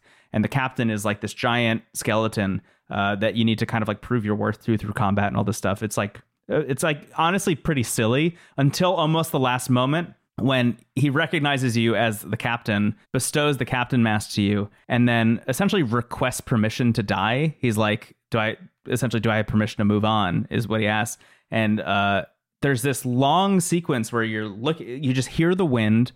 There's a shot of the captain, then it cuts to a shot of Link, and then it cuts to a shot of the captain again, and then it cuts to Link from behind, and you're lingering on that for a while. And again, you're just hearing the wind, and you see the captain looking at Link, and this has been like maybe like 30, 40 seconds, almost a minute at this point. And then he kicks one foot to the other foot and gives a salute, and then the captain just kind of like dissolves into mist. And while I was watching that, I was like, I can't believe that this game has the confidence to have a moment like that last that long. Like to recognize the weight of what's happening after doing something objectively very silly and very video gamey, to have it end with this moment that is so resonant and so emotionally just like loaded was really special. Yeah, that whole area is full of like Muppets comedy followed by like sadness. Terror. Yeah. I mean, like when you meet the king who teaches you the elegy of emptiness, everything before that song is like, this is so funny. It's like Statler and Waldorf, like in Christmas Carol, but like then you create a shell for yourself that has the creepy Ben Drowned face. Yeah. And the thing is, like, I have confidence that Zelda will always kind of remain one step ahead of things. Oh, yeah. Like, as much as I think like this style feels a little bit lost, and like, I do in some ways prefer this narrative approach to the newer ones. Like, it's going to keep changing. And if we're actually listening to this game, we also have to let this go too, Totally. Like, we have to just see what's ahead of us. Because the irony too, and what I've said many times in other episodes, is like, before Breath of the Wild, there were like dozens of YouTube videos that were like, every Zelda game's the same now. Yeah. It's a big eyeball. Like, it was really like, Skyward Sword was, I think, the boiling point for a lot of people. Yeah. And then like, it's so funny to see the flip of it now, where it's like, remember the good old days when Skyward Sword gave you a big eyeball to throw something at? I think what's beautiful about Zelda is we have these distinct eras to admire, and I think like I don't really know what's ahead. As much as I think that the open world style is here to stay for the time being, it's going to change again. The only constant is change. And I think Nintendo is, for all we critique them for, they're pretty good at that. I think they in their mainline series, they rarely remain stagnant. Yeah. Other than like maybe Pokemon, and that's not really really them. Yeah. Yeah. So look forward to the Legend of Zelda Extraction Shooter coming next after Tears of the Kingdom. This is from Bug Rider on Blue Sky. The Lover's Mask quest is notoriously super involved. I think it's the couple's mask, but I know what you're saying. Do you prefer quests like that, or the really simple, straightforward ones like Kamaro and the Dancers? Should there have been more of one type or the other? It's a great question. Yeah. I like the variety, personally. I think Kamaro is like a nice tutorial for the couple's mask. The couple's mask feels like the Bigoron sword of like the side quests like that in this game, where it's just like, you really have to help. It's like a whole like Rubik's Cube of social situations, and you have to really help the whole town out to get that thing to happen. Yeah. It's interesting. You mentioned that when you think of this era of N64 games, you think of obtuseness. And I think that, like this era of games, I think games were still young enough that like direction and game design were learning very rapidly. And like sometimes, it was, they'll figure it out eventually, or they're going to replay this, they'll find it eventually. And maybe things are like, how would I ever find that? Yeah. Then I think for a while, design got maybe almost too railroaded and too handholdy in like the mainstream. And I think now we're at this really interesting point where games like Elden Ring are mainstream, and in a lot of ways have that obtuseness of the past. But I think what works about Elden Ring maybe a little bit better than like some of the more obtuse edges of Zelda is that it has the confidence you're going to have fun exploring the world, and also has confidence knowing that you're not going to find everything. But when you do stumble into, the Taylor Bach, it's going to feel like, this is special to me. Yes. Like, I discovered this. I think we're realizing that like having a checklist is great, but like it does reduce the magic when everything that can possibly happen is given to you in an Excel spreadsheet. Mm-hmm. I think allowing the player to find that stuff organically can be really magical. And I think some of the Kamaro mask, you're probably going to stumble into that in a way that might inspire you to make the effort to find the couple's mask. So I think you should ideally have both, is my answer. Yeah, I agree with you. And I think although it would have been nice to have some more like full 72-hour quests like the Couple's Mask, I also have to consider the reality of the development of this game. You know, like how much of that could they really implement into this game in such a short time span? I think it's kind of a miracle that we even have that one that's able to take up that much time. Right. And it almost makes me wish more than anything else, and this is not really even answering your question, but more than anything else, I kind of wish that they had done a Majora's Mask Master Quest instead of an Ocarina of Time Master Quest. Like to have finished Majora's Mask and then go back and do the Master Quest for Ocarina of Time, like as they were originally intending on doing. I kind of wish they hadn't done that. And just given more Clocktown residents. Yeah, you know, like I would love to see more of this. Because I think you're totally right, though, in terms of actually answering the question. I think you're right. You need both. You need both, or else the other doesn't work. Scott Eddington on Blue Sky. Is the guitar playing Zora as cool as I remember? I haven't played since I was a kid, but I desperately wanted to be that Zora. Yeah, I mean, the first thought I had, I don't know if we recorded it or not, but I was like, I'm actually pissed the Indiegogos aren't real. But that was like my first thought after beating Majora's Mask was like, I live in an inferior reality not having this band. They're all amazing and they're all like very specific rock archetypes, you know? Yeah. Like Lulu is like amazing front woman. You have like I think the guy you're talking about is the dude who has fins for bangs that plays the bass. Oh my God. So cool. And then there's like the underappreciated like keyboard player who writes all the songs. His name's like Greg or something. Yeah. He's awesome. They're all great. I love that band so much. The answer is yes. Okay, and this is let's see. This one's good. Devin Pulaski on Threads. This isn't a question so much as a request to reflect on the following. I've long felt that what is often the secret ingredient of most Zelda games is the main ingredient of Majora, which is to weave the delicate balance between whimsical high fantasy, think Clocktown Day 1, with elements of deep unease, anxiety, even trauma, think Clocktown Day 3. This switch between joy and pain is constant, down to the first transformation mask you get to inhabit a cute, innocent little plant creature, but the mere act of turning into said creature involves a blood-curdling scream of anguish as your body contorts to this foreign shape, as your mind bends to carry memories of the deceased.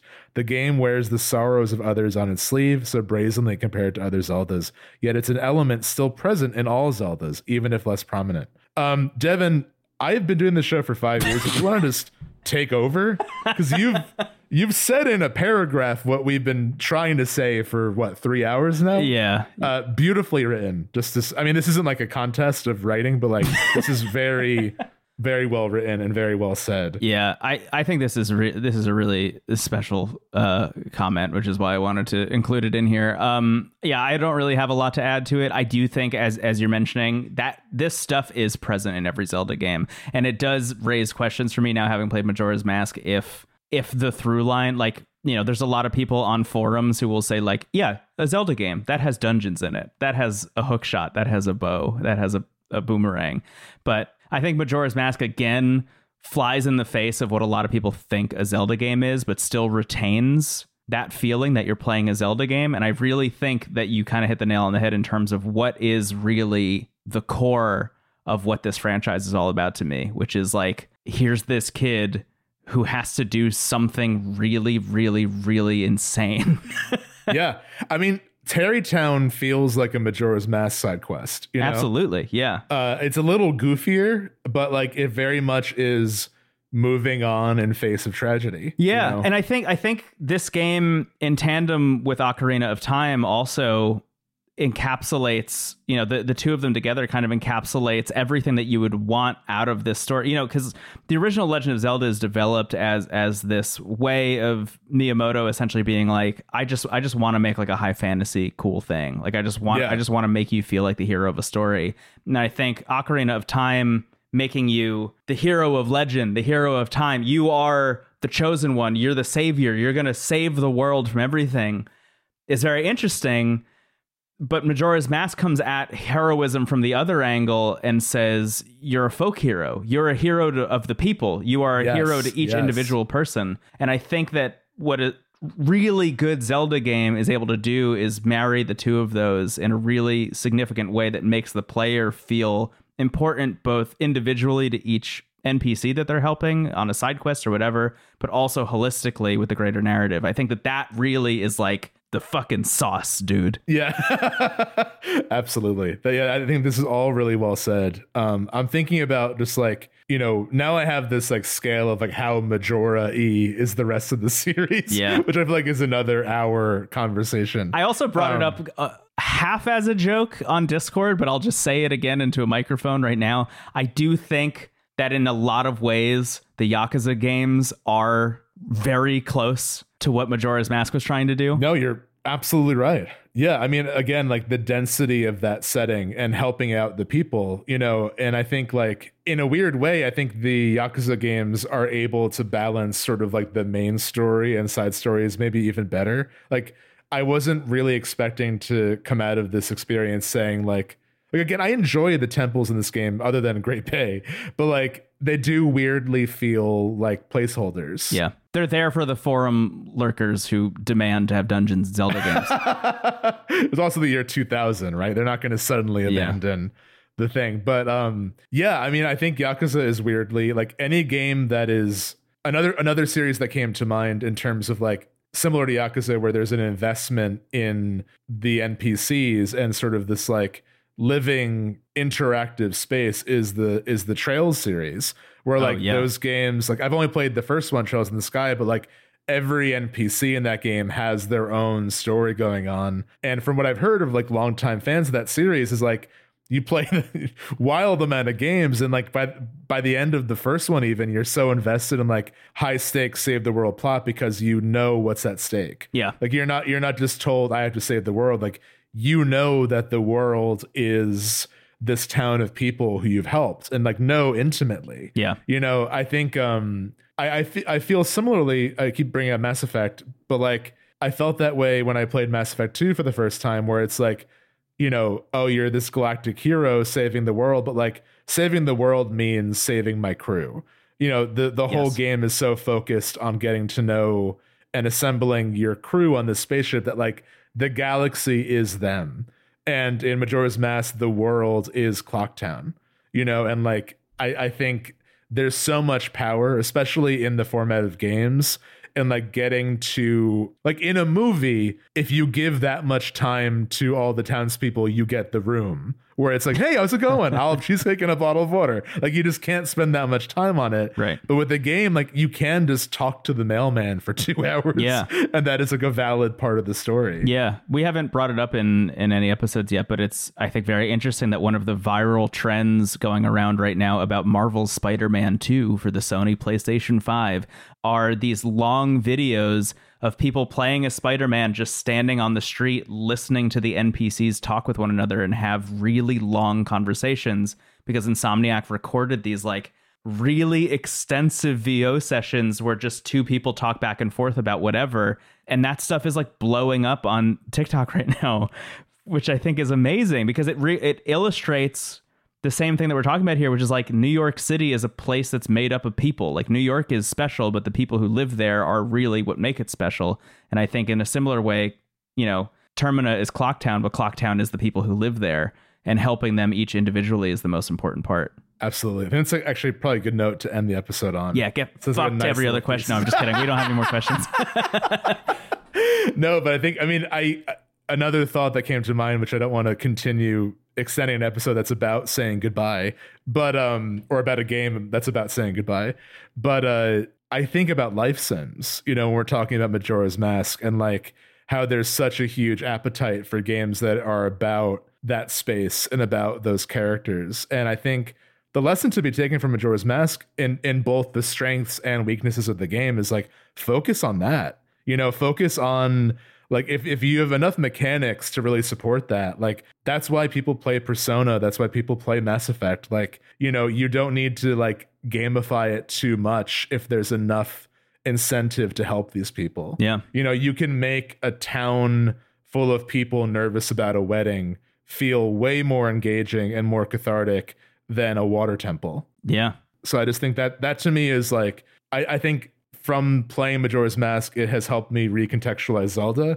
but it's also, I just think there's so many games that like could learn from this game. And I'm excited to see the influence it will continue to have, because like the discussions about this game aren't going to stop. Ironically, given that it's about, you know, moving on and saying goodbye, but it's just that thematically rich. Yeah. Dude, humanity? People are pretty good, huh? The universe gave us so many great like sign-off moments, and then, you know, sometimes you wait too long and the moon crashes into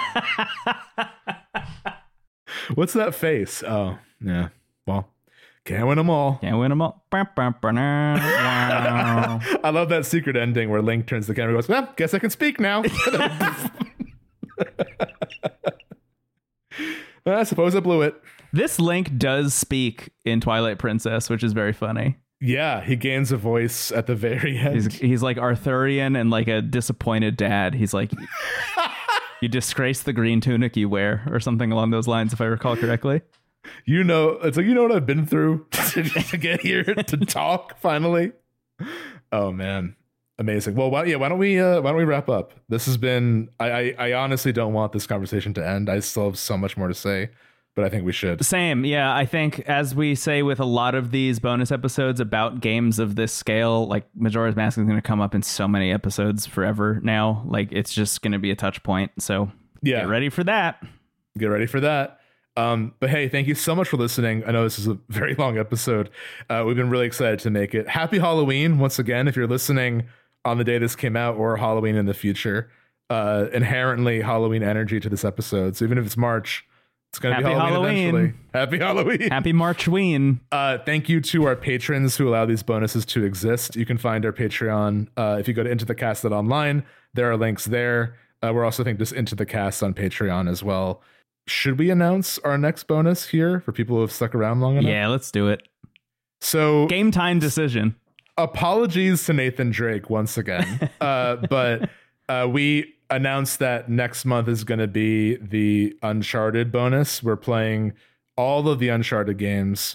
Going to talk about them in one big episode. We're still doing that, to be clear. But we were so inspired by this experience that we want next month's bonus to be Twilight Princess. We got to continue the story of this Link. So, and I'm really excited because I feel spoiled sometimes. We do a lot of episodes about games that I have like a very strong history with, and you're playing for the first time, which is always fun. But I'm excited to get like a big splash of Brendan. Yeah. You know, like I want to get one of your big ones. This is the thing. I feel like Twilight Princess is so ingrained in my psyche. Like, it feels so much like the reason this podcast exists for me in a lot of ways. Yeah. Like, it just kicked off so much in my brain and in my love of the medium. And I've been looking forward to doing a Twilight Princess episode, like, since we started doing bonus episodes. It's just like the one that I've always wanted to do, but we needed to do a lot of work to get here. And it has never felt more right than right now. Yeah. Just knowing that it kind of does conclude this little trilogy in a way. Yeah, exactly. So that will be the last bonus before Game of the Year. So expect that in late November, maybe even early December. And then Nathan Drake and friends will finally show up early next year. We have a lot of big episodes planned. I think it's gonna be really fun, but we're gonna save the Uncharted episode for a little bit later. So you'll get Twilight Princess, Game of the Year, and then more episodes we can't share yet, and then Uncharted somewhere in the middle. You'll get more concrete details soon. But for those who are big Majora heads, have listened to this 7-hour episode, a little heads up on our plans. Yeah. Cool. Well, that's it. The world's ended, but thankfully there's a new dawn ahead of us. Wow, hell yeah. Dude. Wherever there's a meeting, there sure is also a parting. My name is Brendan Bigley. You can find me on the internet. Hey, we need another draft of this real quick. Hey, I know it's a tight deadline, but we can't end that way. I'm Stephen Hilger. You find me at Stephen Hilger. Have a wonderful rest of your night, and happy Halloween. Bye, everybody. Happy Halloween. Bye-bye. Happy Marchween. Happy March.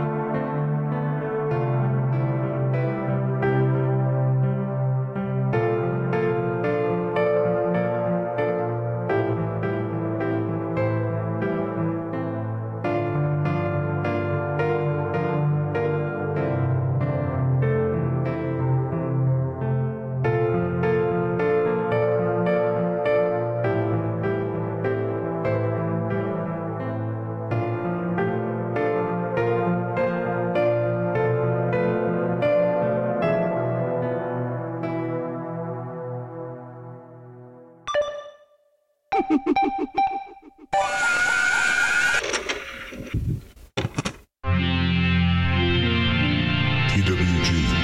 the worst garbage. Online.